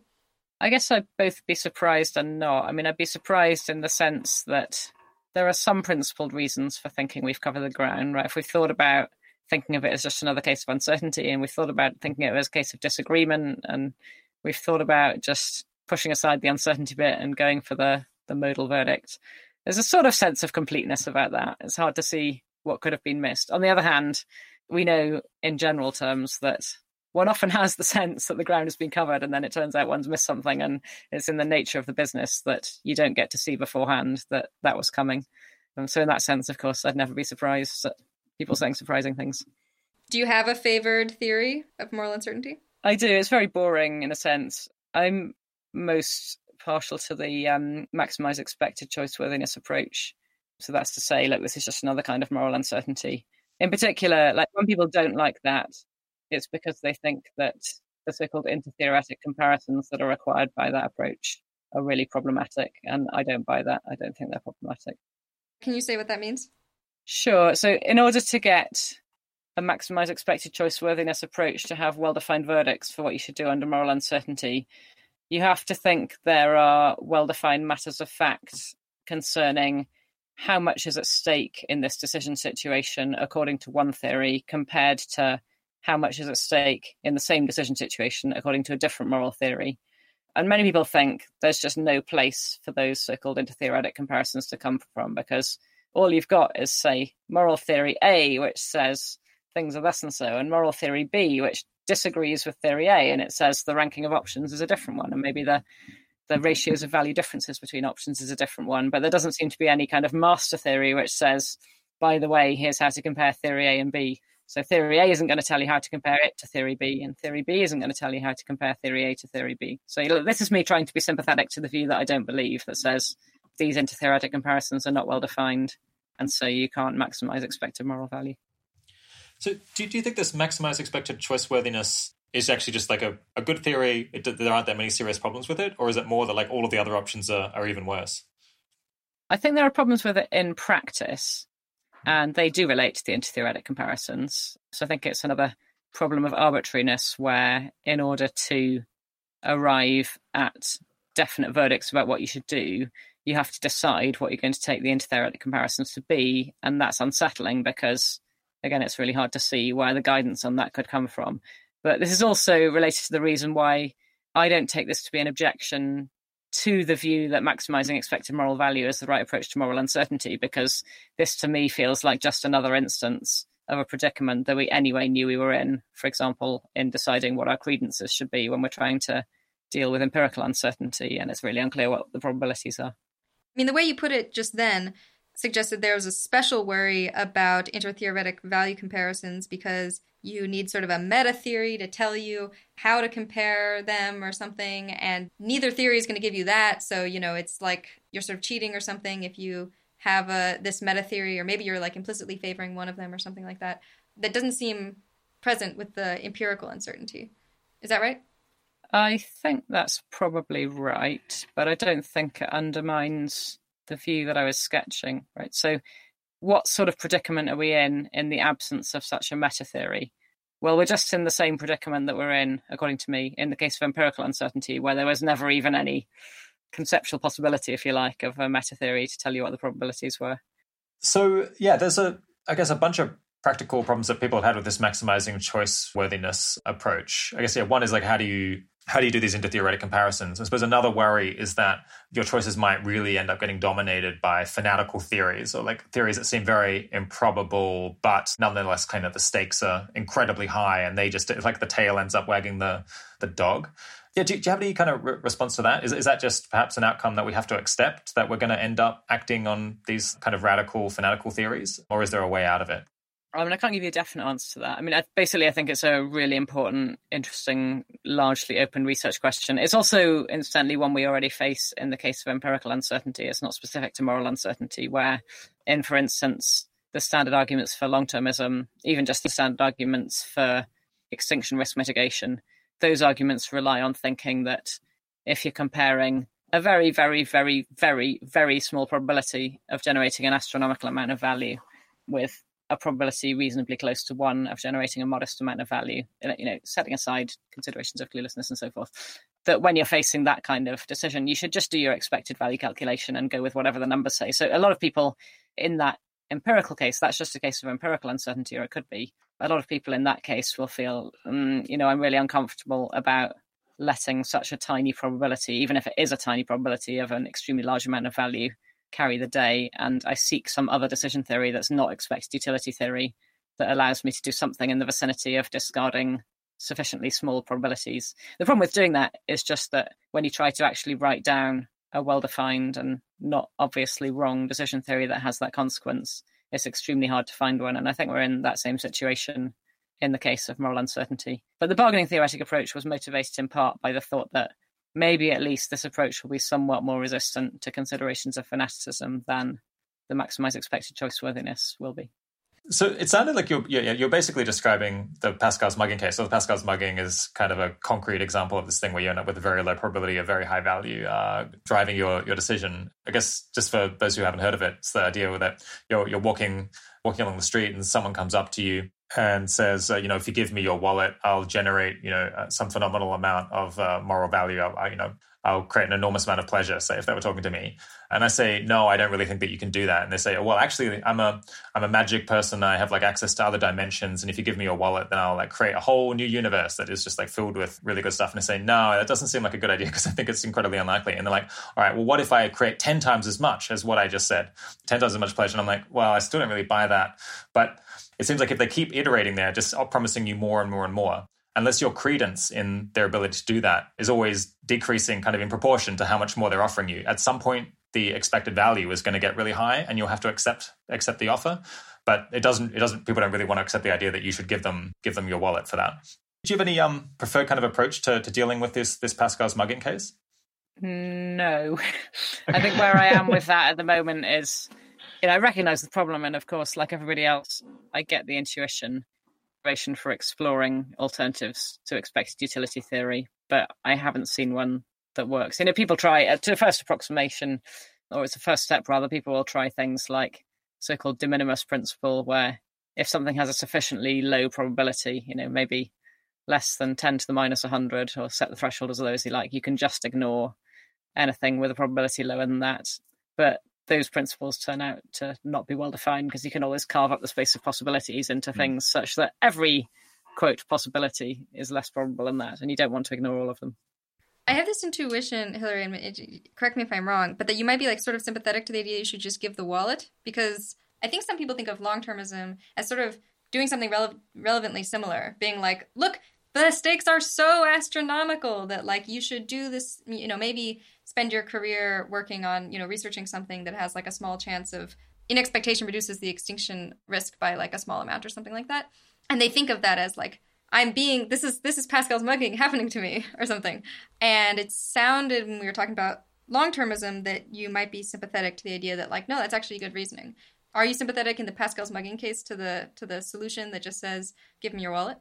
But I don't think it's obviously crazy in the sense that this argument seems to have the character of a paradox, right? Where you start from a bunch of plausible looking principles and you reach an apparently absurd conclusion. And sometimes when that happens, the right thing to do is to revisit the intuition that the conclusion is absurd. And it seems to me things are enough up in the air on this one that I wouldn't like to make any rash verdict about where the failure point is going to be. But it does feel to me like there's a bit of a difference between the two cases, but I don't know how much of that is just driven by the kind of psychological glossing that goes on with the actual Pascal's mugging case, where there's a sort of sense of an agent trying to trick you, and that's kind of somehow objectionable, whereas that's not the case in the case of you just facing a battle with nature, if you like, to figure out how to improve the world as much as you can. Okay, so this is like maybe a slightly crazy question, and yeah, tell me if it's just sort of misguided. But it seems like a lot of people are uncertain about what the right theory of moral uncertainty is. Have you thought at all about how we should deal with that uncertainty? Like, should we just apply our favorite theory of moral uncertainty, whether that's maximize expected choice-worthiness or something else, in order to figure out what we should do? Or should we, like, do something besides that in order to take into account our uncertainty about moral uncertainty? Yeah, I mean, I haven't thought about it a great deal myself. This is the so-called regress problem, right? So it seems like, yeah, you could go up to that second level of moral uncertainty. And also, by the way, once you've done that, you'll still be uncertain about what the answer was to that question I haven't just asked. So let's go up to a third level and hang on, is this ever going to stop? Or do we have to climb an infinite hierarchy before we decide what to do? So I know there's some work exploring, say, the possibility that as you climb this infinite hierarchy, maybe you reach a fixed point where you know what to do, because you know that after you've climbed 16 levels, the verdict isn't going to change as you keep going up and so forth. That's maybe jumping the gun a bit. So you asked me, should we apply our favourite theory of moral uncertainty to the what you might call the second level question? Well, I happen to think no, but that's just for the same reasons that I think no to the first level of question of whether my favourite theory approach is the right approach to moral uncertainty. Of course, some people will think yes. Yeah, okay. So, but you do think of it as it's probably the same kind of thing. So, like, whatever you say in the first order case, that's at least some reason to think you should say the same thing in the second order case. Yeah, I mean, certainly, this is maybe tautological, but absent some principled reason for thinking that there's a relevant difference between the two levels of uncertainty. And furthermore, I find it a little bit hard to see what the relevant difference could be. Could you explain why you're not so optimistic about the bargaining approach? Sure. It gets into a lot of detailed stuff very quickly. But so when I started on this project, it was because a bunch of people seemed to be sympathetic to the idea that maybe if you think of this as more of a bargaining problem, then the situation is going to be radically different. But as far as I was aware, nobody had actually sat down to carefully model how it all pans out. And when we did that, well, there's lots of different ways you might model it as, quote, a bargaining situation, unquote. But the dominant approach in the standard literature on bargaining theory is to use the so-called Nash bargaining solution. And then it just turns out when you do that for the question of moral uncertainty, the result is something that's extremely similar, actually, to one version of maximizing expected choice-worthiness.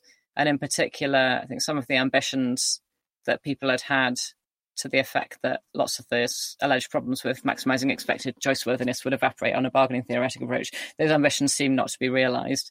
So in particular, there are existing approaches to maximizing expected choice-worthiness where you deal with the supposedly problematic nature of intertheoretic comparisons by doing some kind of structural normalization that looks for some structural feature of how each theory treats the range of options under consideration. Maybe it's the range or the variance of how much moral value they ascribe to the options, and then equalizes that statistical measure across all the theories.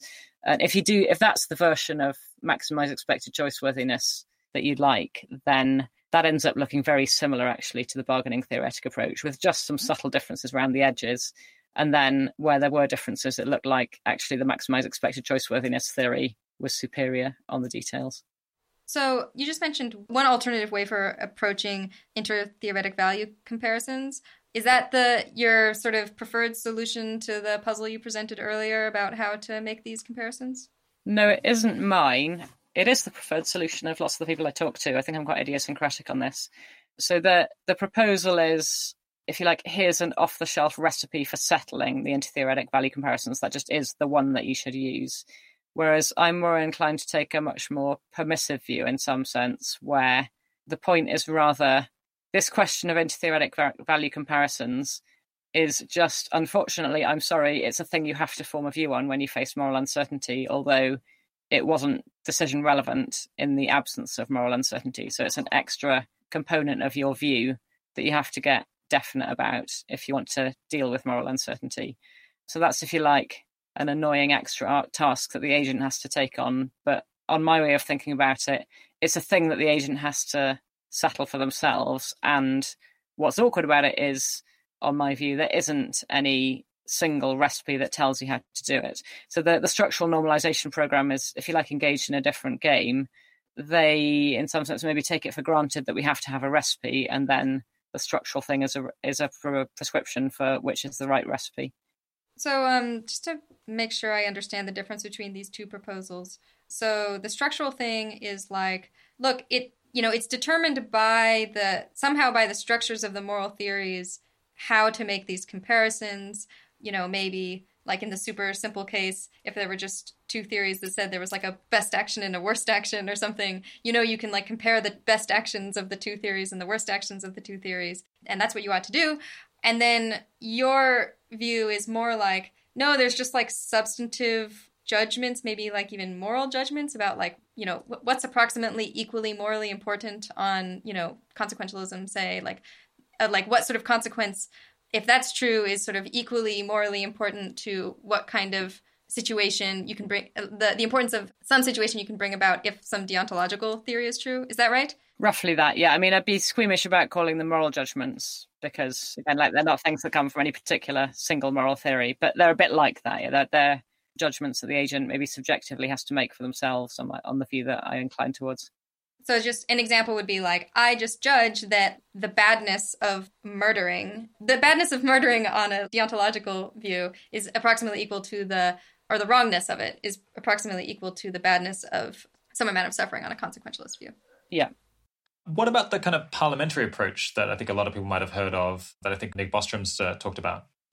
I think it's a pretty vague term. So, when I said I'd heard people interested in taking approaches to moral uncertainty that maybe modelled the situation as being one like interpersonal disagreement, some of the discussion I had in mind was discussion of the parliamentary model. But I don't think there is a well-defined thing called the parliamentary model. It's more like people who use that term are interested in this possibility of basing moral uncertainty on the model of disagreement. But then there's a question of what actually follows from that. And again, like, part of the reason we wrote that paper was it seems really unclear what's going to follow from that. It seems like there are lots of choice points in how you make concrete a proposal to, quote, treat it like disagreement, because of course there are also zillions of different ways you can treat interpersonal disagreement. So really, in the paper, we were just trying to get a start on one way of making things concrete enough that we can actually see what the implications are. And it was quite instructive for me because I think at least some of the more overblown claims about how, obviously a parliamentary approach is going to get rid of the problem of fanaticism, or, obviously a parliamentary approach is not going to have any problem with interpersonal comparisons. It's not obvious at all. The devil is in the details, and lots of those things, or close cousins of those things, are still problematic if you do bargaining theory in the way that's captured by the Nash bargaining solution. Now, of course, there are lots of other ways you could do it, but my overriding thought is still, look, the devil is in the details here. If you don't like the Nash bargaining solution, then to have any idea what's going to happen under a so-called parliamentary approach, you need some other equally precise model, and you need to crank through the details to see what happens. And so is it right that you sort of found that the Nash bargaining solution wasn't solving all the problems, and, in particular didn't seem as good as maximize expected choice worthiness? So then you're like, well, I'm like sort of pessimistic or maybe withholding judgment on all other possible versions of the parliamentary model or, the disagreement model until somebody comes up with a concrete proposal? That's a reasonable summary. I mean, it makes it sound more adversarial than I'd prefer to be. I tried. I did one thing. I spent quite a lot of time working through the details. It wasn't arbitrary which one I picked. The one I picked was the thing that almost all bargaining theorists will take off the shelf if they want a standard solution to a bargaining problem. But there's no claim there that there aren't other possibilities. And given that all of the approaches to moral uncertainty at least seem somewhat unsatisfactory, if only because there's this fanaticism thing and we're not quite sure what to say about that, it would definitely be interesting to see more work on this. And I'm definitely open to the possibility that modelling, quote, parliament, unquote, in some completely different way might generate more interesting results. This has all been at the level of theory so far. Have you formed any views on what you would actually like to see people do differently in the world given moral uncertainty, or is that just a different level of analysis you haven't gotten to yet? Yeah, I mean, I don't know how wrong people get this. Maybe there are some occasions where people have some tendency towards implementing my favourite theory in practice. And if so, then I think a move away from that would be pretty good. But I think in general, what people actually do is probably implicitly pretty close to what would be recommended by a maximise expected choice worthiness approach. That is, maybe they have some inclination or like some presumption in favour of their favourite theory, except when that recommends something that it only slightly prefers, and there's some other theory they have lower credence in that says doing that thing would be absolutely awful, then people do get squeamish, and that's appropriate according to a maximise expected choice worthiness approach. So I'm not sure people are terrible at taking it into account in practice. So before we move on, it seems like really complicated to come up with what you should do under these different theories of moral uncertainty. Do you have any sort of heuristics or guidance for busy people who would like to take moral uncertainty into account in their decisions, but aren't going to go through all of this calculation?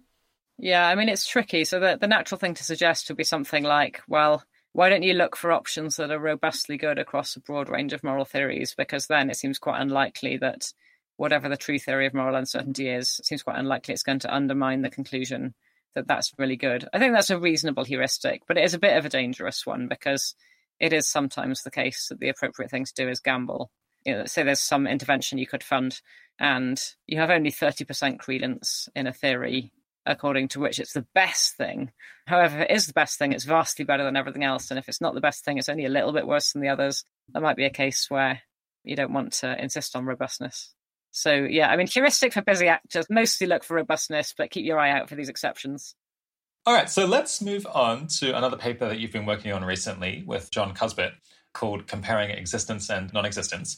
It's a pretty complex paper, and I think people are going to have to read through it if they want to fully understand it. But that said, we'll, I think, be able to guide people through the main points. So first up, what's the question you tackle in the paper, and why do you think it's important? The question we're interested in is a question about whether some states of affairs can be better than other states of affairs for particular people. So like the background distinction here is between what's just better full stop and what's better for a particular person. So like, you know, a world in which I get all the cake might be better for me, even though it's not better overall. It's better to share things out and so on. Okay, so then the particular case of interest is what about if we're comparing, say, the actual world, the actual state of affairs, with an alternative, merely possible state of affairs in which I was never born in the first place? Does it make any sense to say that the actual world is better for me than that other one where I was never born? So what we call existence comparativism would say, yeah, that makes sense, and that can be true. If my actual life is better than nothing, if it's a good life, you know, I'm pretty well off, I've got a nice family, all kinds of nice things, then I feel lucky to be born, and that makes sense on this view because the actual state of affairs is better for me than one in which I was never born in the first place. So I am pretty sympathetic to that view myself, but a lot of people think that view is just incoherent. So there's a couple of arguments in ethics literature that says, you know, even if you do feel lucky to be born, you're going to have to explain that feeling some other way because it makes no sense to compare a state of affairs in which you exist to one in which you don't exist in terms of how good they are for you. What's the relationship between this and kind of the Epicurean idea that it's not bad to die because once you're dead, it can no longer be bad for you? I think that's one that a lot of people will have heard, which I suppose is subtly different, but a bit similar. Yeah, it's similar in flavour. I mean, I guess the difference is in the Epicurean case, it makes perfect sense by everybody's lights to say, it makes sense whether or not it's true. It makes sense by everybody's lights to say that the actual world is better for me than one in which I die earlier, because at least at some time or other, I exist in both of those worlds. But there's supposed to be some special problem in a case where one of the worlds you're comparing is one where the person was never born in the first place. There's a worry that there's like an absence of the well-being subject that will be needed for that comparison to make sense in that case. Yeah, it's interesting. I think that the puzzle's kind of easy to grasp on a common sense level, and people maybe have both of these intuitions where they flip between them, where they can both see how it could be bad for them if they had never been born, but also then they have the sense that doesn't quite make sense. It's like this isn't, in some sense, while the solution here is a bit technical, the nature of the problem is very obvious. Yeah, so you also asked me why it matters. I think the key thing is that it could potentially make quite a radical difference to which so-called population axiology you adopt. So if you're comparing two situations where there's a big difference in how many people ever get to be born, if you think that being born with a good life, obviously, is better for the people in question than not being born, then it's really hard not to be led to something like a totalist population axiology, where in particular, you're going to think that if the future would be good in the absence of extinction, then premature human extinction is an astronomically bad thing, because look at all those merely possible people who never got to exist and who are thereby, in a morally relevant sense, losing out as a result of the extinction event. Whereas if you think those kind of comparisons don't make sense, then you're more likely to be in a frame of mind where there's no loser in a case of premature extinction, except, of course, the people who are killed in the process of extinction. But that's not normally the thing that we're focusing on. And if there's no loser, then it might seem strange to have anything like a totalist population axiology that says an event like that is astronomically bad. So just to clarify, the existence comparativism claim says that it can be worse or better for somebody to exist rather than not, and that it can be worse or better for them to not exist rather than to exist. So I guess maybe those are the same thing, but I guess the second one sounds weirder. When I think of, those poor non-existent people, they didn't get to exist, or they're not getting to exist right now. How terrible for them. That seems weirder than saying, it's so great for me that I get to exist, rather than to not exist. Could somebody think the first thing, it's good to get to exist when you get to exist, but not think that it's bad for you if you don't get to exist?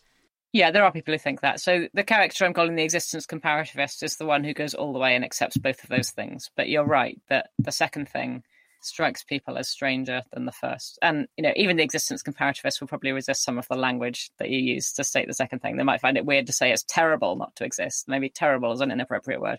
But they would say it's worse for some non-existent people that they didn't get to exist if they would otherwise have had bad lives. Maybe not terrible, but worse. Yeah, Arden and I got into a comments thread on the document here where I was saying, how can these things even be different? Because one is just saying it can be better or worse for you to exist rather than not. How can that be true? But then not. It'd also be true that if A can be better or worse than B, how can it be the case that B can't be better or worse than A? That seems inconsistent, which I guess is kind of setting up the puzzle that people want to say the first but not the second. And then it's but aren't these two things actually functionally equivalent?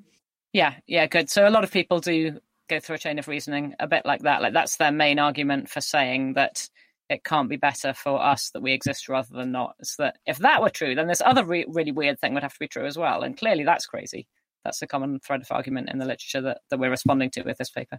I guess that doesn't quite make sense to me. So I have the sense that if the problem is that it doesn't make sense to ascribe to people who don't exist states of affairs being better or worse for them.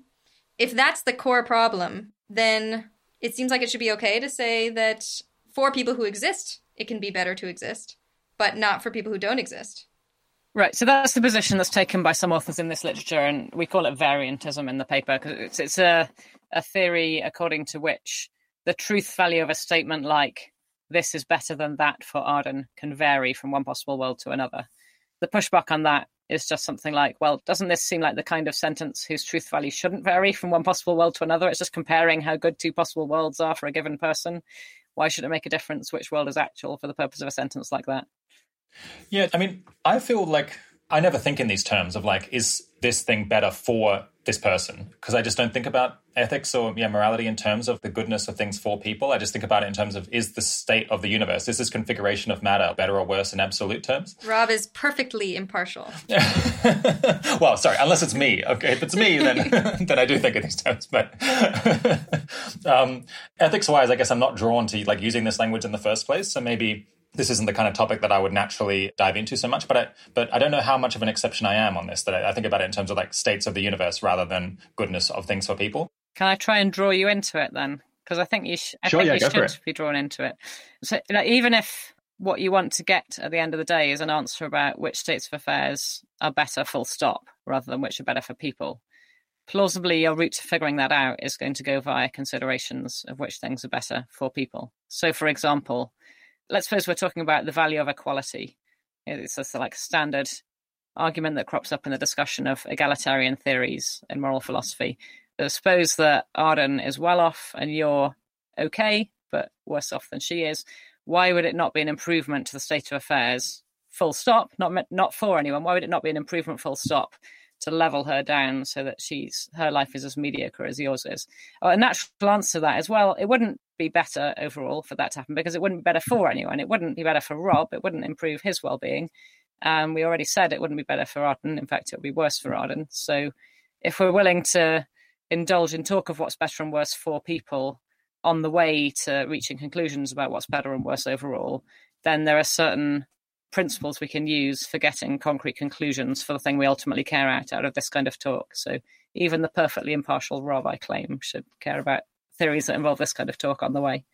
Okay, so kind of you're saying a nice shortcut can often be talking about, let's say, the Pareto principle that, if a change makes one person better off and no one else worse off, then it's an improvement. I think we've talked about on the show before that that's one way that people can sometimes use to try to get out of like infinite ethics challenges is think, well, at least like if one person's better off, no one else is worse off, then we should view that as an improvement, even if like we still have infinite good and bad. But if we don't have people in the picture, or if we just reject that entire framework, then we can't use that trick, and maybe we would like to. If you refuse to even talk in terms of what's better or worse for people, that is more or less to say you refuse to have a place for people's well-being levels in states of affairs in the first place. Then you can't even formulate a theory like utilitarianism. And it's unclear to me how you would go about formulating any account of which states of affairs are better or worse overall, other than one that doesn't care about people's well-being at all. You only care that there are 16 rocks in existence. Fine, that theory of well-being doesn't need to indulge in better or worse for people. But if you want to be anything remotely like a utilitarian, then you'll need this kind of theorizing.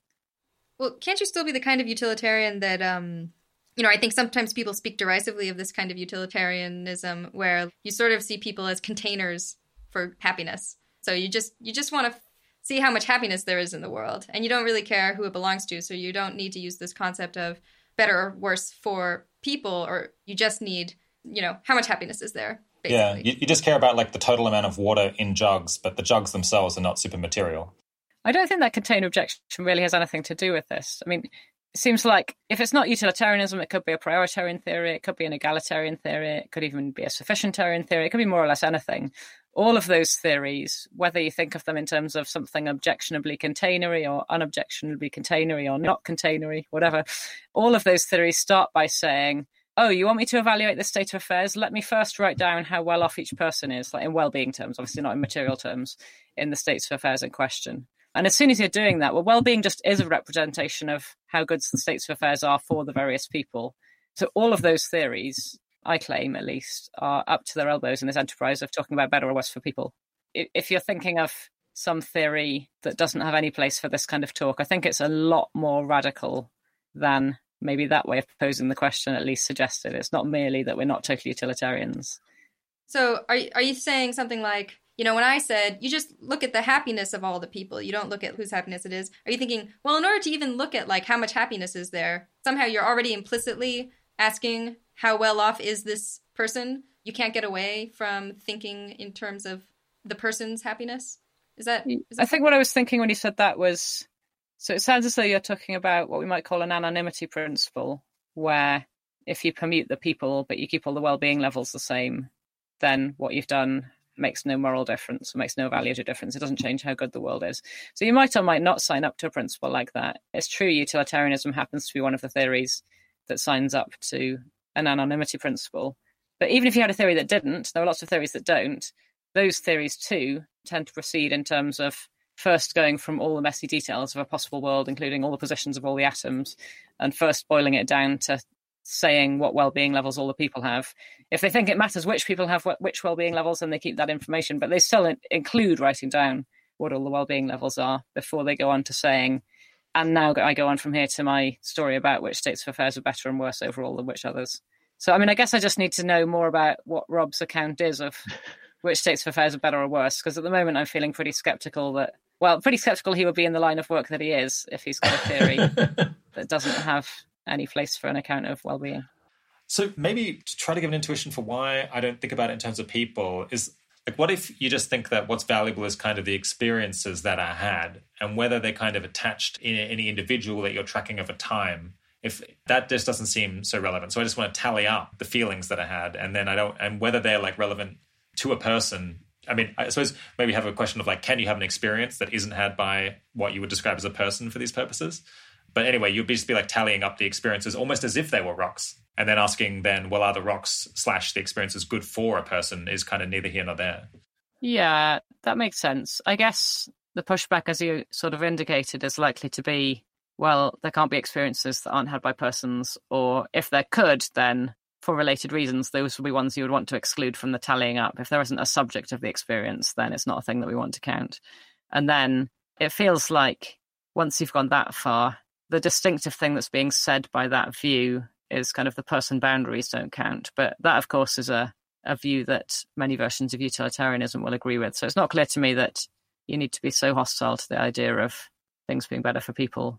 So suppose you decided where to draw the person boundaries for the purpose of a person-based description, however you like, and you've got a theory according to which it doesn't really matter how you draw them. You would still think, even if it wasn't normally a central part of your theorizing, that if you had those same people and you could make things a bit better for one of the people without making things worse for anyone, then that would be an improvement overall. So yeah, I think I mostly agree. So that if you've got that framework which really makes the boundaries between persons OTOs, then you could just avoid talking about them altogether. I think you've then got a view according to which, granted you don't think persons are fundamental and you don't think person boundaries are that important, still, when you do start talking about persons, which you probably will sometimes, even if only in the pub, you've got a view that agrees with existence comparativism, so you might still want to have something to say against the usual arguments for the claim that can't be true. Yeah, that makes sense. Okay, well, let's maybe come back to this one, because I'm aware that we've introduced the problem, and now I've diverted us off onto this tangent. We haven't even talked about what your purported solution to the problem is, so maybe we should dive into that next. Sure. Mostly what the paper is doing is saying the existing arguments in the literature against existence comparativism aren't very good. And we wrote the paper because it feels like the flavor, the feeling in the room in this literature is most people reject existence comparativism. And, John and I disagree with one another on whether we're inclined to favour existence comparativism at the end of the day, but we were united in the belief that the usual arguments against it are not very good. So that's the key thing that this paper is saying. So I think we've sort of alluded to the usual arguments, but do you think you could state the usual arguments in a sort of clearer form? Or maybe the most important usual argument, perhaps? Yeah, I think there are two. So one is one that we call the semantic argument. So this is one where you say, firstly, if you're talking about sentences of this form, possible world or possible state of affairs A is better for Rob than B. Those are the kind of sentences whose truth value doesn't vary from one world to another. So it's not going to be the case that sentence is true in a world where Rob exists, but not true in a world where he doesn't exist. So that's the first premise. And that's the rejection of the thing I wanted to That's go right. for. Yeah. So rejecting that thing is going to be your response to this argument. And then the second premise says, if you're looking at these sentences, A is better than B for Rob, what that sentence is doing is it's saying that a certain relation holds between two possible worlds and Rob. And relations can't hold unless the things that they're relating exist. So that kind of sentence, this second premise continues, can't be true except if Rob exists. So in particular, if you're thinking of B being a world where Rob doesn't exist, then at least in world B, this sentence can't be true according to the second premise of the argument. And then you put those together, you get the conclusion that if Rob exists, suppose A is the actual world, Rob exists, Rob is happy, B is a different world where Rob was never born in the first place, you'll get the conclusion that A can't be better than B for Rob, even in the actual world. So this is put in terms of sentences and stuff, but I'm wondering is there an intuitive way to gloss it that's just something like, look, in order for something to be better for somebody than something else, they have to stand in a relation to those two things, or that is a relation, and if they don't exist, then there's just nothing. There's no relation can exist without the things that are being related. Yeah, you can put it in terms of not sentences, and indeed, that's maybe more natural initially. The reason why we start talking about truth values of sentences is that if you don't do that, things start getting quite complicated. You get tangled up in chains of counterfactuals, but I can have a go at doing that if you want. So the formulation that doesn't involve talking about sentences and truth values would be something like, firstly, if A is better than B for Rob, then A still would have been better than B for Rob, even if B had been actual. And then the second premise would be, if A is better than B for Rob, then Rob exists. But then you have to think about holding that fixed across lots of different possible worlds. So you can state it in that way, and the argument goes through as before. We just found that things tend to get unnecessarily convoluted and confusing when it gets into the details doing it that way. But nothing really hangs on it. I think the reason I wanted to rephrase it was, I think the phrase semantic argument and then talking about sentences and truth values might make some people think of sort of a sort of sophistry or a trick. It's like a trick of language or something. Or our language happens to work this way, and then we try to get this ethical conclusion out of that, and that's really suspect. So I was sort of wanting to make sure that, in fact, there is an argument that isn't really about language or the structure of sentences. Yeah, that's a good point. So the calling it semantic argument might be unhelpful for that reason. All right, so is there a simple way of explaining why you think philosophers are maybe being too quick to reject existence comparativism? Sure. I mean, so the first point about that argument as stated is the argument proves too much. That is, it's supposed to be an argument that somebody who wants to end up saying the actual world is not better for me than one in which I wasn't born, that person is supposed to really like both of the premises of these arguments, but not like existence comparativism. But actually, it turns out that even that person had better not like both of the premises of this argument, because it's not only the case that it rules out existence comparativism, it's also the case that it does a bunch of other crazy stuff that even the person who dislikes existence comparativism is not going to want. So, suppose, for instance, we compare two possible worlds in both of which Rob exists. So suppose there's the actual world, and then there's another world where Rob was born, but he never had an education, and suppose that other world is worse for Rob. But now let's introduce a third world also, call it C, where Rob was never born in the first place. So, okay, A, the actual world, B, a world where Rob was born, but things were worse for him, and C, a world where he doesn't exist. If you accept both of the premises of the argument as stated so far, you're still going to be forced to the conclusion that A is not better for Rob than B. Because look, let's think about what goes on at this other world C where Rob wasn't born. It can't be true in that world that A is better than B for Rob, because Rob isn't there to be one of the relata. And because the truth values of this kind of sentence don't vary across worlds, according to this argument, if it's not true in C, then it can't be true anywhere, not even in A or B. And that's not something that anybody wants to accept. So we can already see that something's gone wrong. What the paper's interested in doing is seeing whether there's another reasonable response, because we think that this other premise that looks really compelling at first sight, that says, surely he's got to exist in order to be there as a relatum, that's a lot less innocent than it seems at first sight, and there are independent reasons to doubt that one. Yeah, I thought it sounded like you were saying that if you accept that, then you also have to accept that you can't talk about any properties of things that don't exist, which we actually kind of do all the time, talking about hypothetical things that could exist. Did I understand that right? I think you were a step ahead of me, but I was going to go on and say that thing in a few minutes to one of the other questions I thought you were going to ask me. What did you want to say before about why that second premise might be a bit suspicious?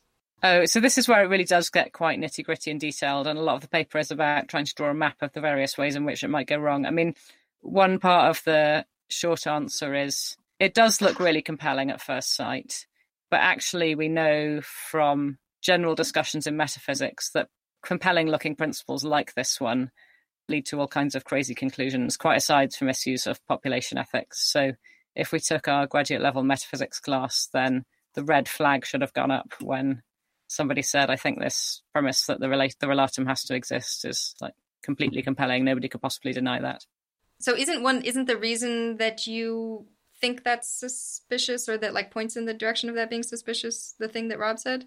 That like things seem to have properties even when they don't exist, or we seem to like say things about things even when they don't exist, and those things seem to be true. Good, yeah. So one thing that goes on in general is that some of the things we want to say are what you might call modal. That is, they're not solely about what's going on at the actual world. They're also about what's going on in other possible worlds, as philosophers would put it.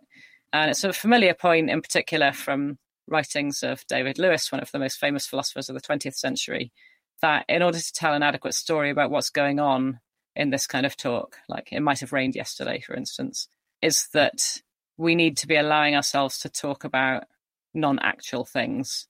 So we can't have these hard and fast constraints everywhere where everything we say can be cashed out entirely in terms of what things there are and what properties they have and what relations they stand into one another just in the actual world. A lot of our talk is infected with so-called modal things. So that's part of the reason for being suspicious of this argument, that to get the argument to be on solid ground, you would need to have some reason for thinking that this particular kind of talk of things being better and worse for people has to be of the like really simple basic stuff where we're just talking about the actual world. It can't be a modal kind of talk.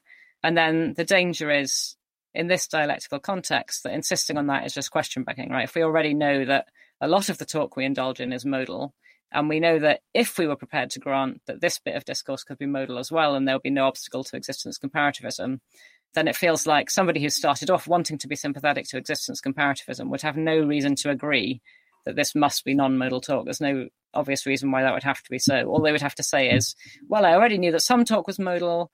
My position is that this bit of talk is modal too, so no obstacle to existence comparativism. And it doesn't look like anything's been said against that. I mean, it is a little bit uncomfortable saying that, because we do want to say in some cases come off it, that can't be true because the relatum isn't there to exist. So like if I say Rob talks to Hilary, we want it to follow from that Rob exists and that Hilary exists. That seems like a kind of straightforwardly non-modal sentence. And it seems like we can know that it's a non-modal sentence. So it's also a little bit uncomfortable just insisting without giving any reasons that A is better than B for Rob is non-modal. But it's a little bit unclear that anybody in this discussion has any independent grip on how to classify the things we're talking about as modal or non-modal. That is, it seems that everybody's just working back from whether they're antecedently inclined to believe existence comparativism or the other thing, what you might call anti-comparativism. People are just working back from that to their assessment of whether these bits of discourse are modal or not. So just to clarify, the sort of anti-comparativist, they would still admit that in some sense the sentence, it's better for Rob to exist than not, is modal because it sort of like requires that we think of a world in which Rob doesn't exist and ask whether that's better or worse for him, right? It's just they would say, well, the like subject of the sentence has to exist. Well, yeah, I guess it seems like very relevantly different from Rob talks to Hilary because it's like comparing two things, one of which is true and one of which is not true. So it seems like everyone should admit that it's different from that sentence. That's true. Yeah, I guess the question is whether there's still a difference when you zoom in on the Rob bit of the sentence and you forget about the A and B. Like it's clear that the A and B is about comparing two different possible states of affairs, and it can't be that both of those are actual. But you might think you could set those aside and zoom in on the Rob thing and have an intuition that bit is non-modal. Okay, so what's kind of the framework that you present in this paper or book chapter to try to deal with this and give people a different way of looking at it? One in which existence comparativism makes simple sense. Okay, well, as you said, it's a pretty complex chapter and we do a lot of things because really what we're trying to do is open up the debate and suggest some new things that should be explored rather than outline a definitive position. But what a bunch of the chapter does is it centres on the idea of what we call reanalysis. So this is a very familiar thing to philosophers of language. You often find sentences all over the place where if you were really naive about going from the grammatical structure of the sentence to which things would have to exist in order for the sentence to be true. I mean, I'm putting it in terms of sentences again, but hopefully this isn't too objectionable. I forgive you. Thank you. You often find sentences where if you went directly from grammatical structure to what you might call ontological commitment, so which things have to exist for the sentence to be true, then you get crazy conclusions. So one example would be something like, the average woman has 2.2 children. If you think about the grammatical structure of that sentence, so the kind of sentence structure that you're thinking of when you assess the sentence as grammatical or as ungrammatical, then the average woman is a noun phrase. And normally we think that noun phrases refer to objects. You might be tempted to think there really is such a thing as the average woman. But of course there isn't. And that's not what that sentence is trying to do. It's doing something much more complicated. It's quantifying over all the women there are and doing some kind of calculation. So that kind of sentence teaches us in general that we can't always go directly from grammatical structure to a story about what the world has to be like in order for the sentence to be true. So a bunch of what we do in the paper is we explore ways in which one might take sentences of the form A is better than B for Rob, not at face value, if you like. So the thought that existence comparativism is absurd threatens to follow, if at all, if you assume that what that sentence is doing is stating that a certain three-place relation holds, where in particular Rob is one of the things standing in the relation.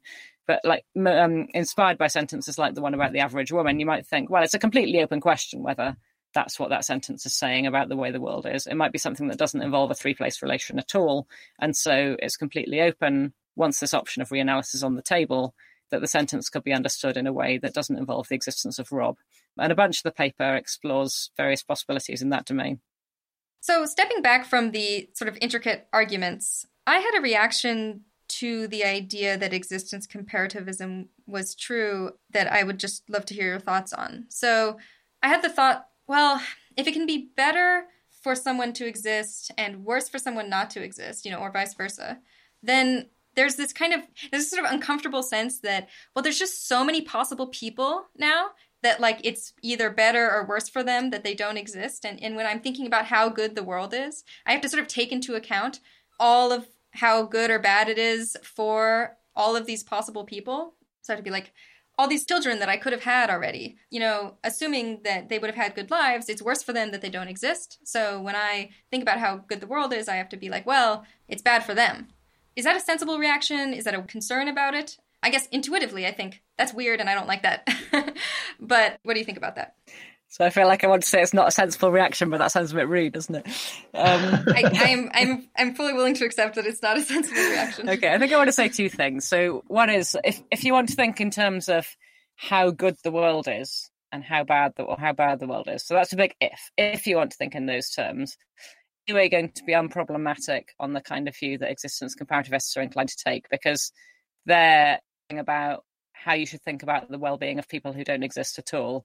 They're going to say people who don't exist have zero well-being, and so it's trivial to add that up. It's not going to make any difference to your calculation, and you know in advance it's not going to make any difference to your calculation, so you're quite safe proceeding on the basis of ignoring those people. So that's one half of it. The second thing I wanted to say is you shouldn't anyway be thinking in terms of how good or how bad the actual world is. You should be thinking about what's the alternative thing that you should have done, which world would that have actualized, and compare that other world to the actual one. And then it's not even the case any longer that there are indefinite numbers of people whose interests are at stake, as you put it. So for any particular way you could have gone about having children already, suppose there would have been 3 of them. There's only 3 extra people you have to consider. You're already considering 7.5 billion or so. Well, more, of course, if we're doing the timeless calculation. So that's not so hard. So the main thrust of that, I think, was, look, when you're talking about how good things are in this world, none of these comparisons matter anyway. And if you're thinking about the value of your action, it's not going to be the case that the value of your action is going to be determined partly by these sort of indefinite numbers of possible people that might or might not have brought into existence, because our actions have a more limited scope. Might be misunderstanding. I didn't think I was saying that. I mean, if your action might have brought into existence enormous numbers of people, which some of your actions do, and consider again things that reduce the chance of extinction risk, there's a chance that in a relevant sense brings into existence an enormous number of people that wouldn't have come into existence if you hadn't reduced extinction risk. Then there could be a very large number of people whose interests you therefore have to take into account at least on the kind of totalist population axiology that's at least strongly suggested once one accepts existence comparativism. But it's not infinite. When you said an indefinite number of people, I was thinking you meant an infinite number, and I wanted to push back on that bit. Okay, that's helpful. So just to be clear, it is still the case that on this view, I would need to say something like, it's worse for my 3 possible children that I didn't have them. Right. Okay, so that part, which still sounds a little weird, but maybe it's only that weird and not this other weird thing. Yeah, I mean, for what it's worth, I don't find it that weird, but I do acknowledge that that's a controversial view.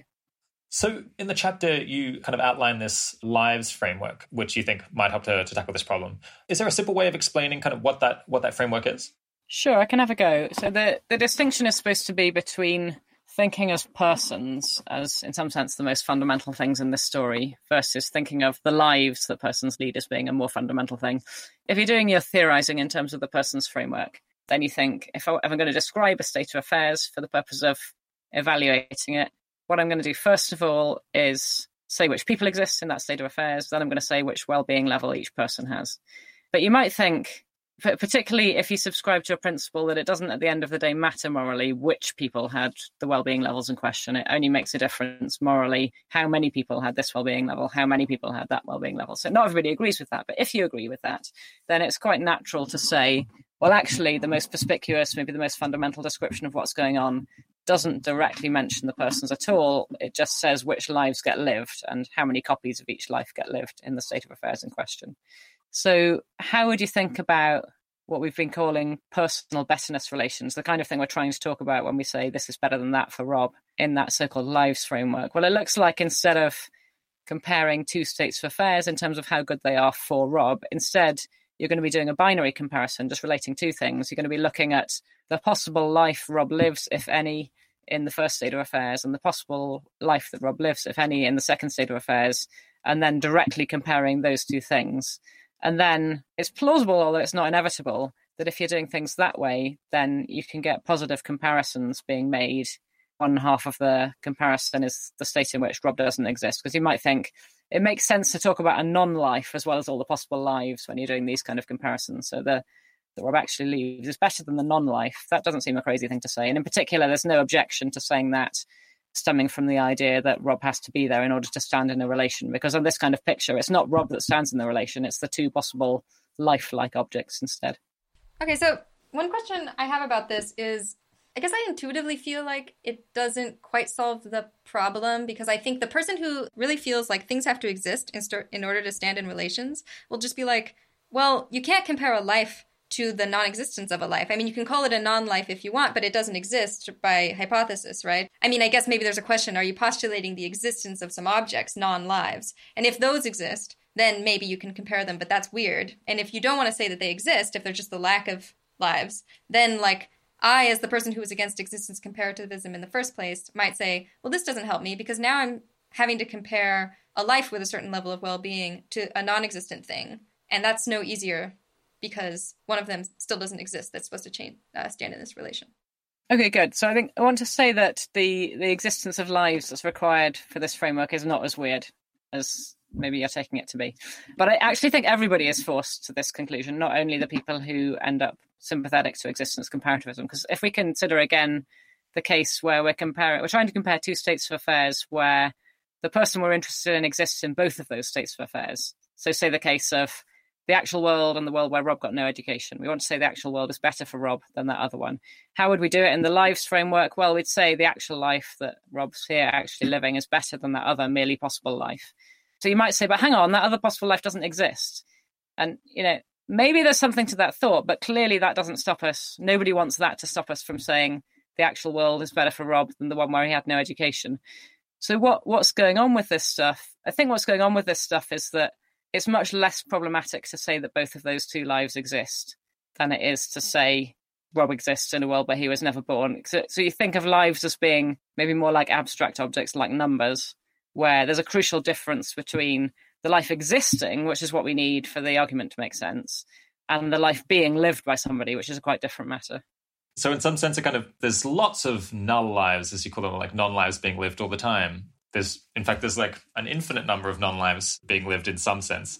Or perhaps that's the wrong way to conceptualize this kind of object. But it seems like I don't exist in a world where there is no Rob. But we could say, well, in the world that exists, there is the life that includes no experiences or no anything. That is a life that is being lived. It's just that it doesn't feature anything. I think I'd be reluctant to say it's being lived. But yeah, I get where you're coming from. I mean, I tend to think of these lives as being types rather than tokens, as we put it. So like the life is the kind of thing. And then there's a separate question of how many copies of the life are lived. So, your actual life is lived once. Your merely possible life, where you didn't go to university, is lived 0 times, because even those people who didn't go to university don't have lives that are otherwise exactly like yours. And then maybe it's in the essence of a null life, if you like, that it's never lived, because how could you live a null life? That sounds more like a contradiction. So I want to get off the boat before that last bit, because I know that otherwise my interlocutors are going to hammer me. But otherwise, I'm broadly on board with the spirit of what you said. So one worry I still have, and then I will drop this, is it feels like there's still a difference between, so like the life that Rob actually lives and the life he would have lived if he had no education. The other life doesn't exist because it's not actual. It's not in the actual world. It's not what actually happened. But it's still sort of like in the space of possibilities.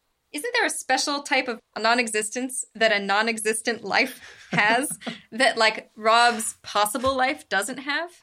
I think there's something special about it, but it's not a special type of non-existence. So like, again, I think everybody in this debate has to say, if they're going to talk in terms of lives at all, they have to say that even lives that aren't lived by anyone nonetheless exist, so that they can make the kind of comparisons that everybody in this game wants to make. So they need to draw a distinction between the life existing and the life being lived. And then there is something special about the null life.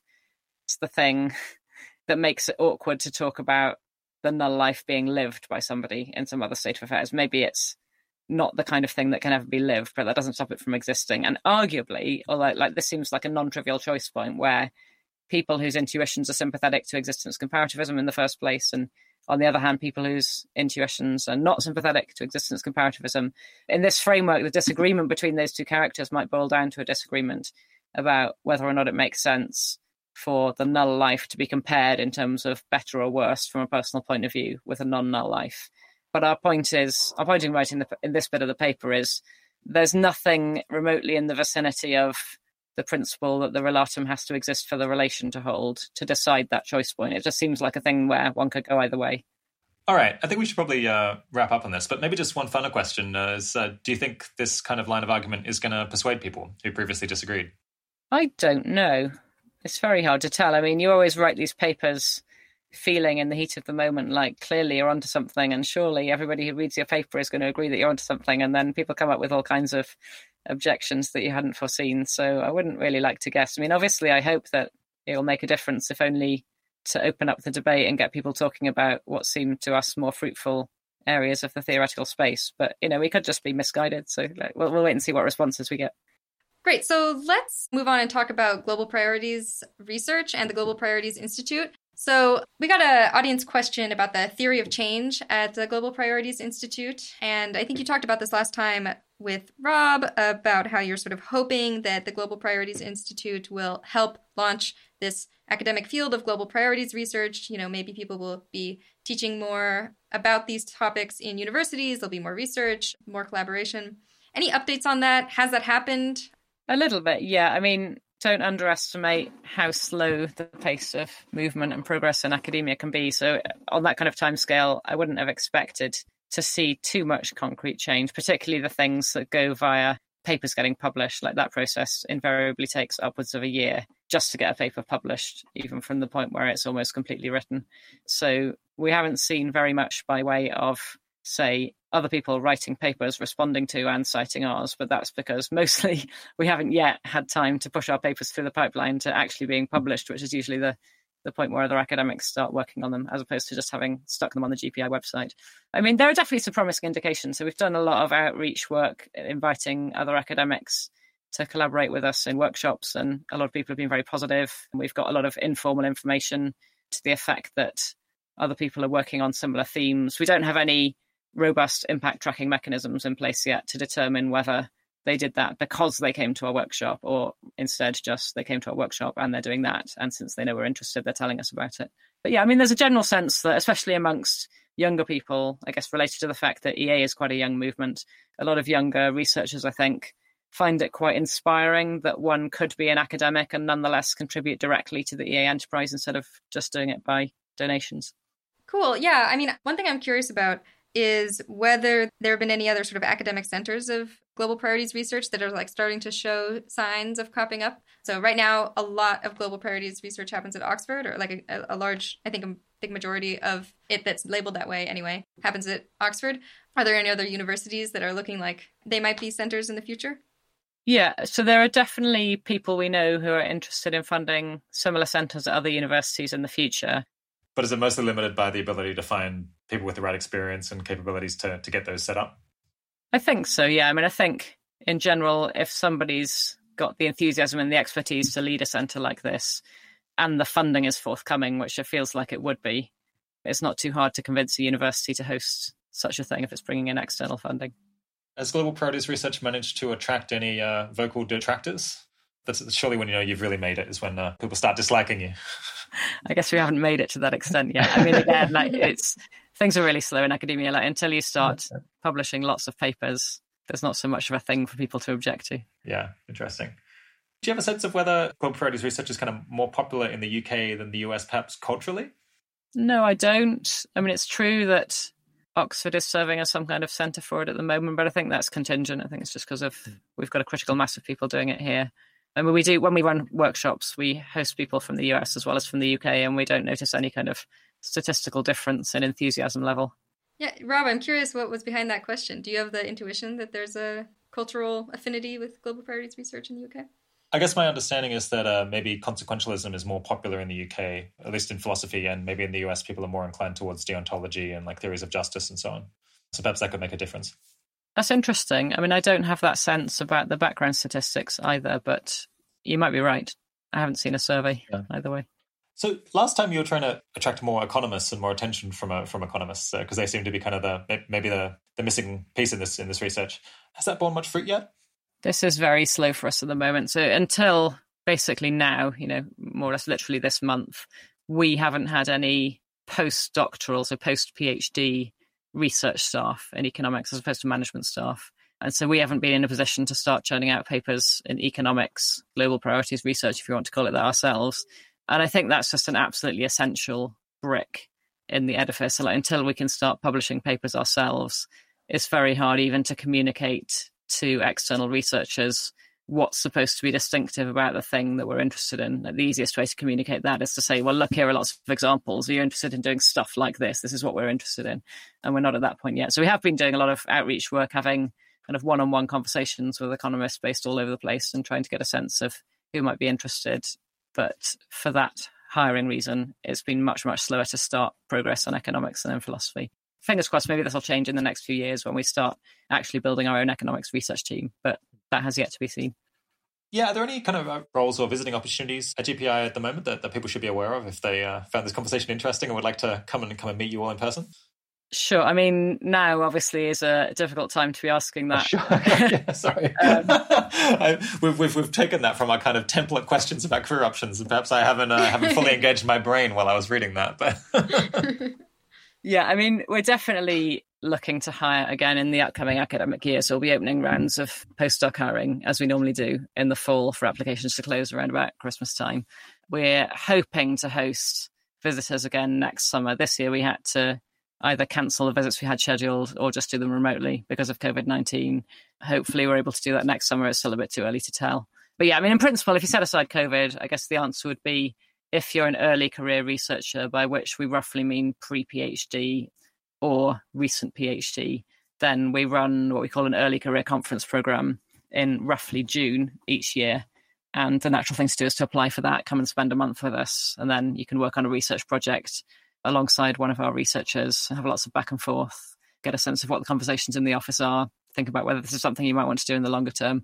If you already know it's a thing that you want to do and you're at the stage of finishing a PhD or later, then one thing you could do is apply for a postdoctoral position at GPI, look out for the adverts in the autumn. And if you're more senior than that, we're always interested in conversations about possible hiring with people who are interested in doing the same kind of research that we're engaged in. And there are also lots of short-term visiting opportunities. So we're very keen to, for people like that, to just reach out to us and then we can have a conversation about what might be the good fit.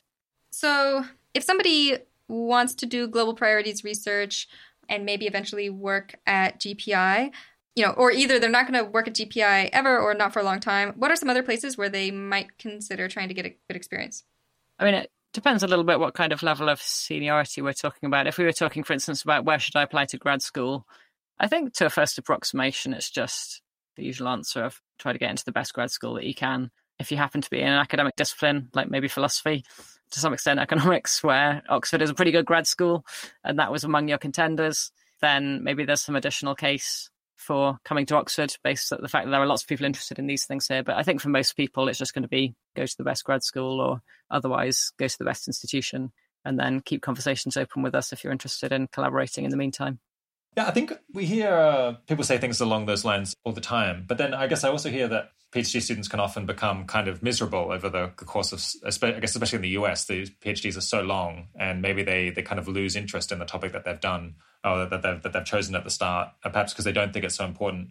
Could it be that maybe it's more important than we might think in the abstract to go to a place where there are people or like potential supervisors studying things that you think are intrinsically important? Because otherwise you're just going to kind of lose heart and find it really hard to commit yourself. I suppose especially if you really are very interested in global priorities research and other things might just not engage you as heavily. Yeah, I mean, maybe this is more of a thing in economics than in philosophy. And we've definitely had conversations with early stage aspiring academics in economics who've had a choice of grad schools and for reasons related to their interest in global priorities research, they might find uninspiring the particular strengths in terms of which subdiscipline it is that some department specializes in, where otherwise that department looks like a really good grad school on paper. So yeah, I do think that's somewhat relevant. But it is also important to balance that with the consideration of, well, don't go too far in the direction of hanging out with people who are motivated by the same things as you, if that means sacrificing so much career capital that you go to, a grad school that's ranked 50th instead of one that's ranked second. Yeah, that makes sense. Are there any kind of new research questions that have appeared under the banner of global priorities research over the last couple of years that it's maybe worth drawing people's attention to, that as something that they could do a PhD on or study if they're already academics? Yeah, I don't know how new these research questions are, but I could definitely say a few things about some of those questions we're particularly excited about. Some of them are things where we feel like we've started to scratch the surface doing a little bit of work, and that's just made us even more aware of how much more there is to be done. So one thing would be the topic of fanaticism. This feels like a thing where it's only relatively recently on the timescales of academia that people have started thinking about this issue, but it seems like a really crucial consideration for questions like whether money is best directed at long-termist or short-termist causes. And it'd be really interesting to see more people seriously trying to develop a decision theory or a theory of moral uncertainty that avoids fanatical conclusions and see what the best effort to do that looks like. Another bunch of considerations concerns infinite ethics. So there's always a bit of a worry at the back of our mind about, well, is the correct thing to say about infinite ethics, which we don't yet know what it is whatever the correct thing is to say about those puzzles going to be such as to undermine lots of the things that we try and confidently go around saying about the finite case while ignoring the possibility of infinities. So it'd be good to find out to what extent it's possible to sidestep the paradoxes of infinite ethics, or if it's not possible to sidestep them, make some progress on solving them.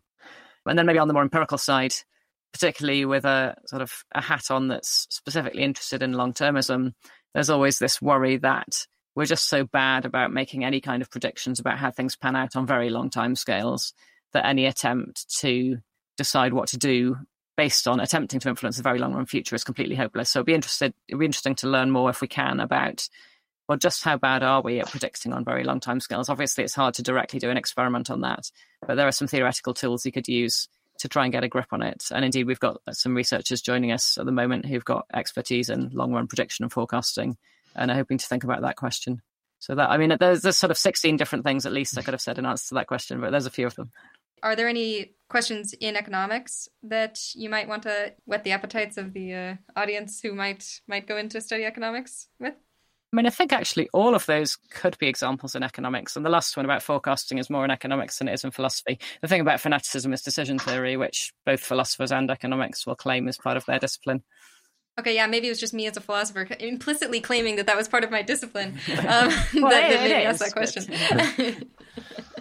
I guess if people want more, there's always the GPI research agenda, which is up on your website, which is pretty extensive. Yeah, that's right. So at the end of the interview with Rob 2 years ago, you were sort of singing the praises of academia as a discipline where, you know, there's enough flexibility so that maybe it's a little bit easier than some other disciplines to have a family life and also, you know, be successful at work. So how's that going with COVID-19 now that everybody's at home?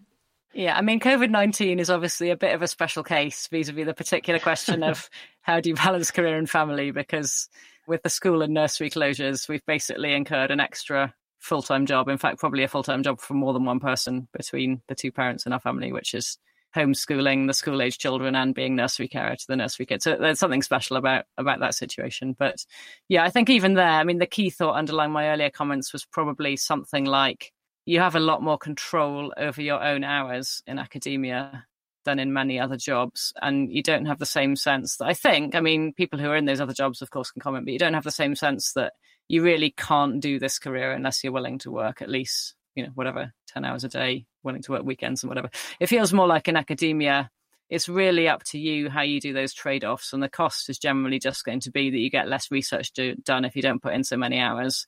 But there's not the same sense that you can't succeed or that you're going to get fired if you don't work long hours. And the particular hours you work are extremely flexible. So, you know, being an academic, when I woke up at 4:30 this morning, I thought, well, why don't I just get the laptop out and do 3 hours of research before the kids drag me out of the room? Whereas if I was, say, a social worker, obviously that's not an option. Yeah, I think you might have buried the lead there because you've bought a caravan to work from, right? I have, yeah. I mean, my situation's maybe a bit unusual, even by the standards of people who have families, because I both have an unusually large family and an unusually small house. So there's essentially no chance of working in the house while the kids are at home. So as soon as lockdown was announced in the UK, we realised that we were going to need a home office. And we also realised that there wasn't going to be time to get a garden office installed. And we're also a bit nervous about there being too much demand for garden offices on March the 24th, 2020. So before too many other people thought of it, we bought a small caravan and parked it out in our parking space. And that's our home office. So that's where I'm sitting right now while all chaos breaks loose in the house.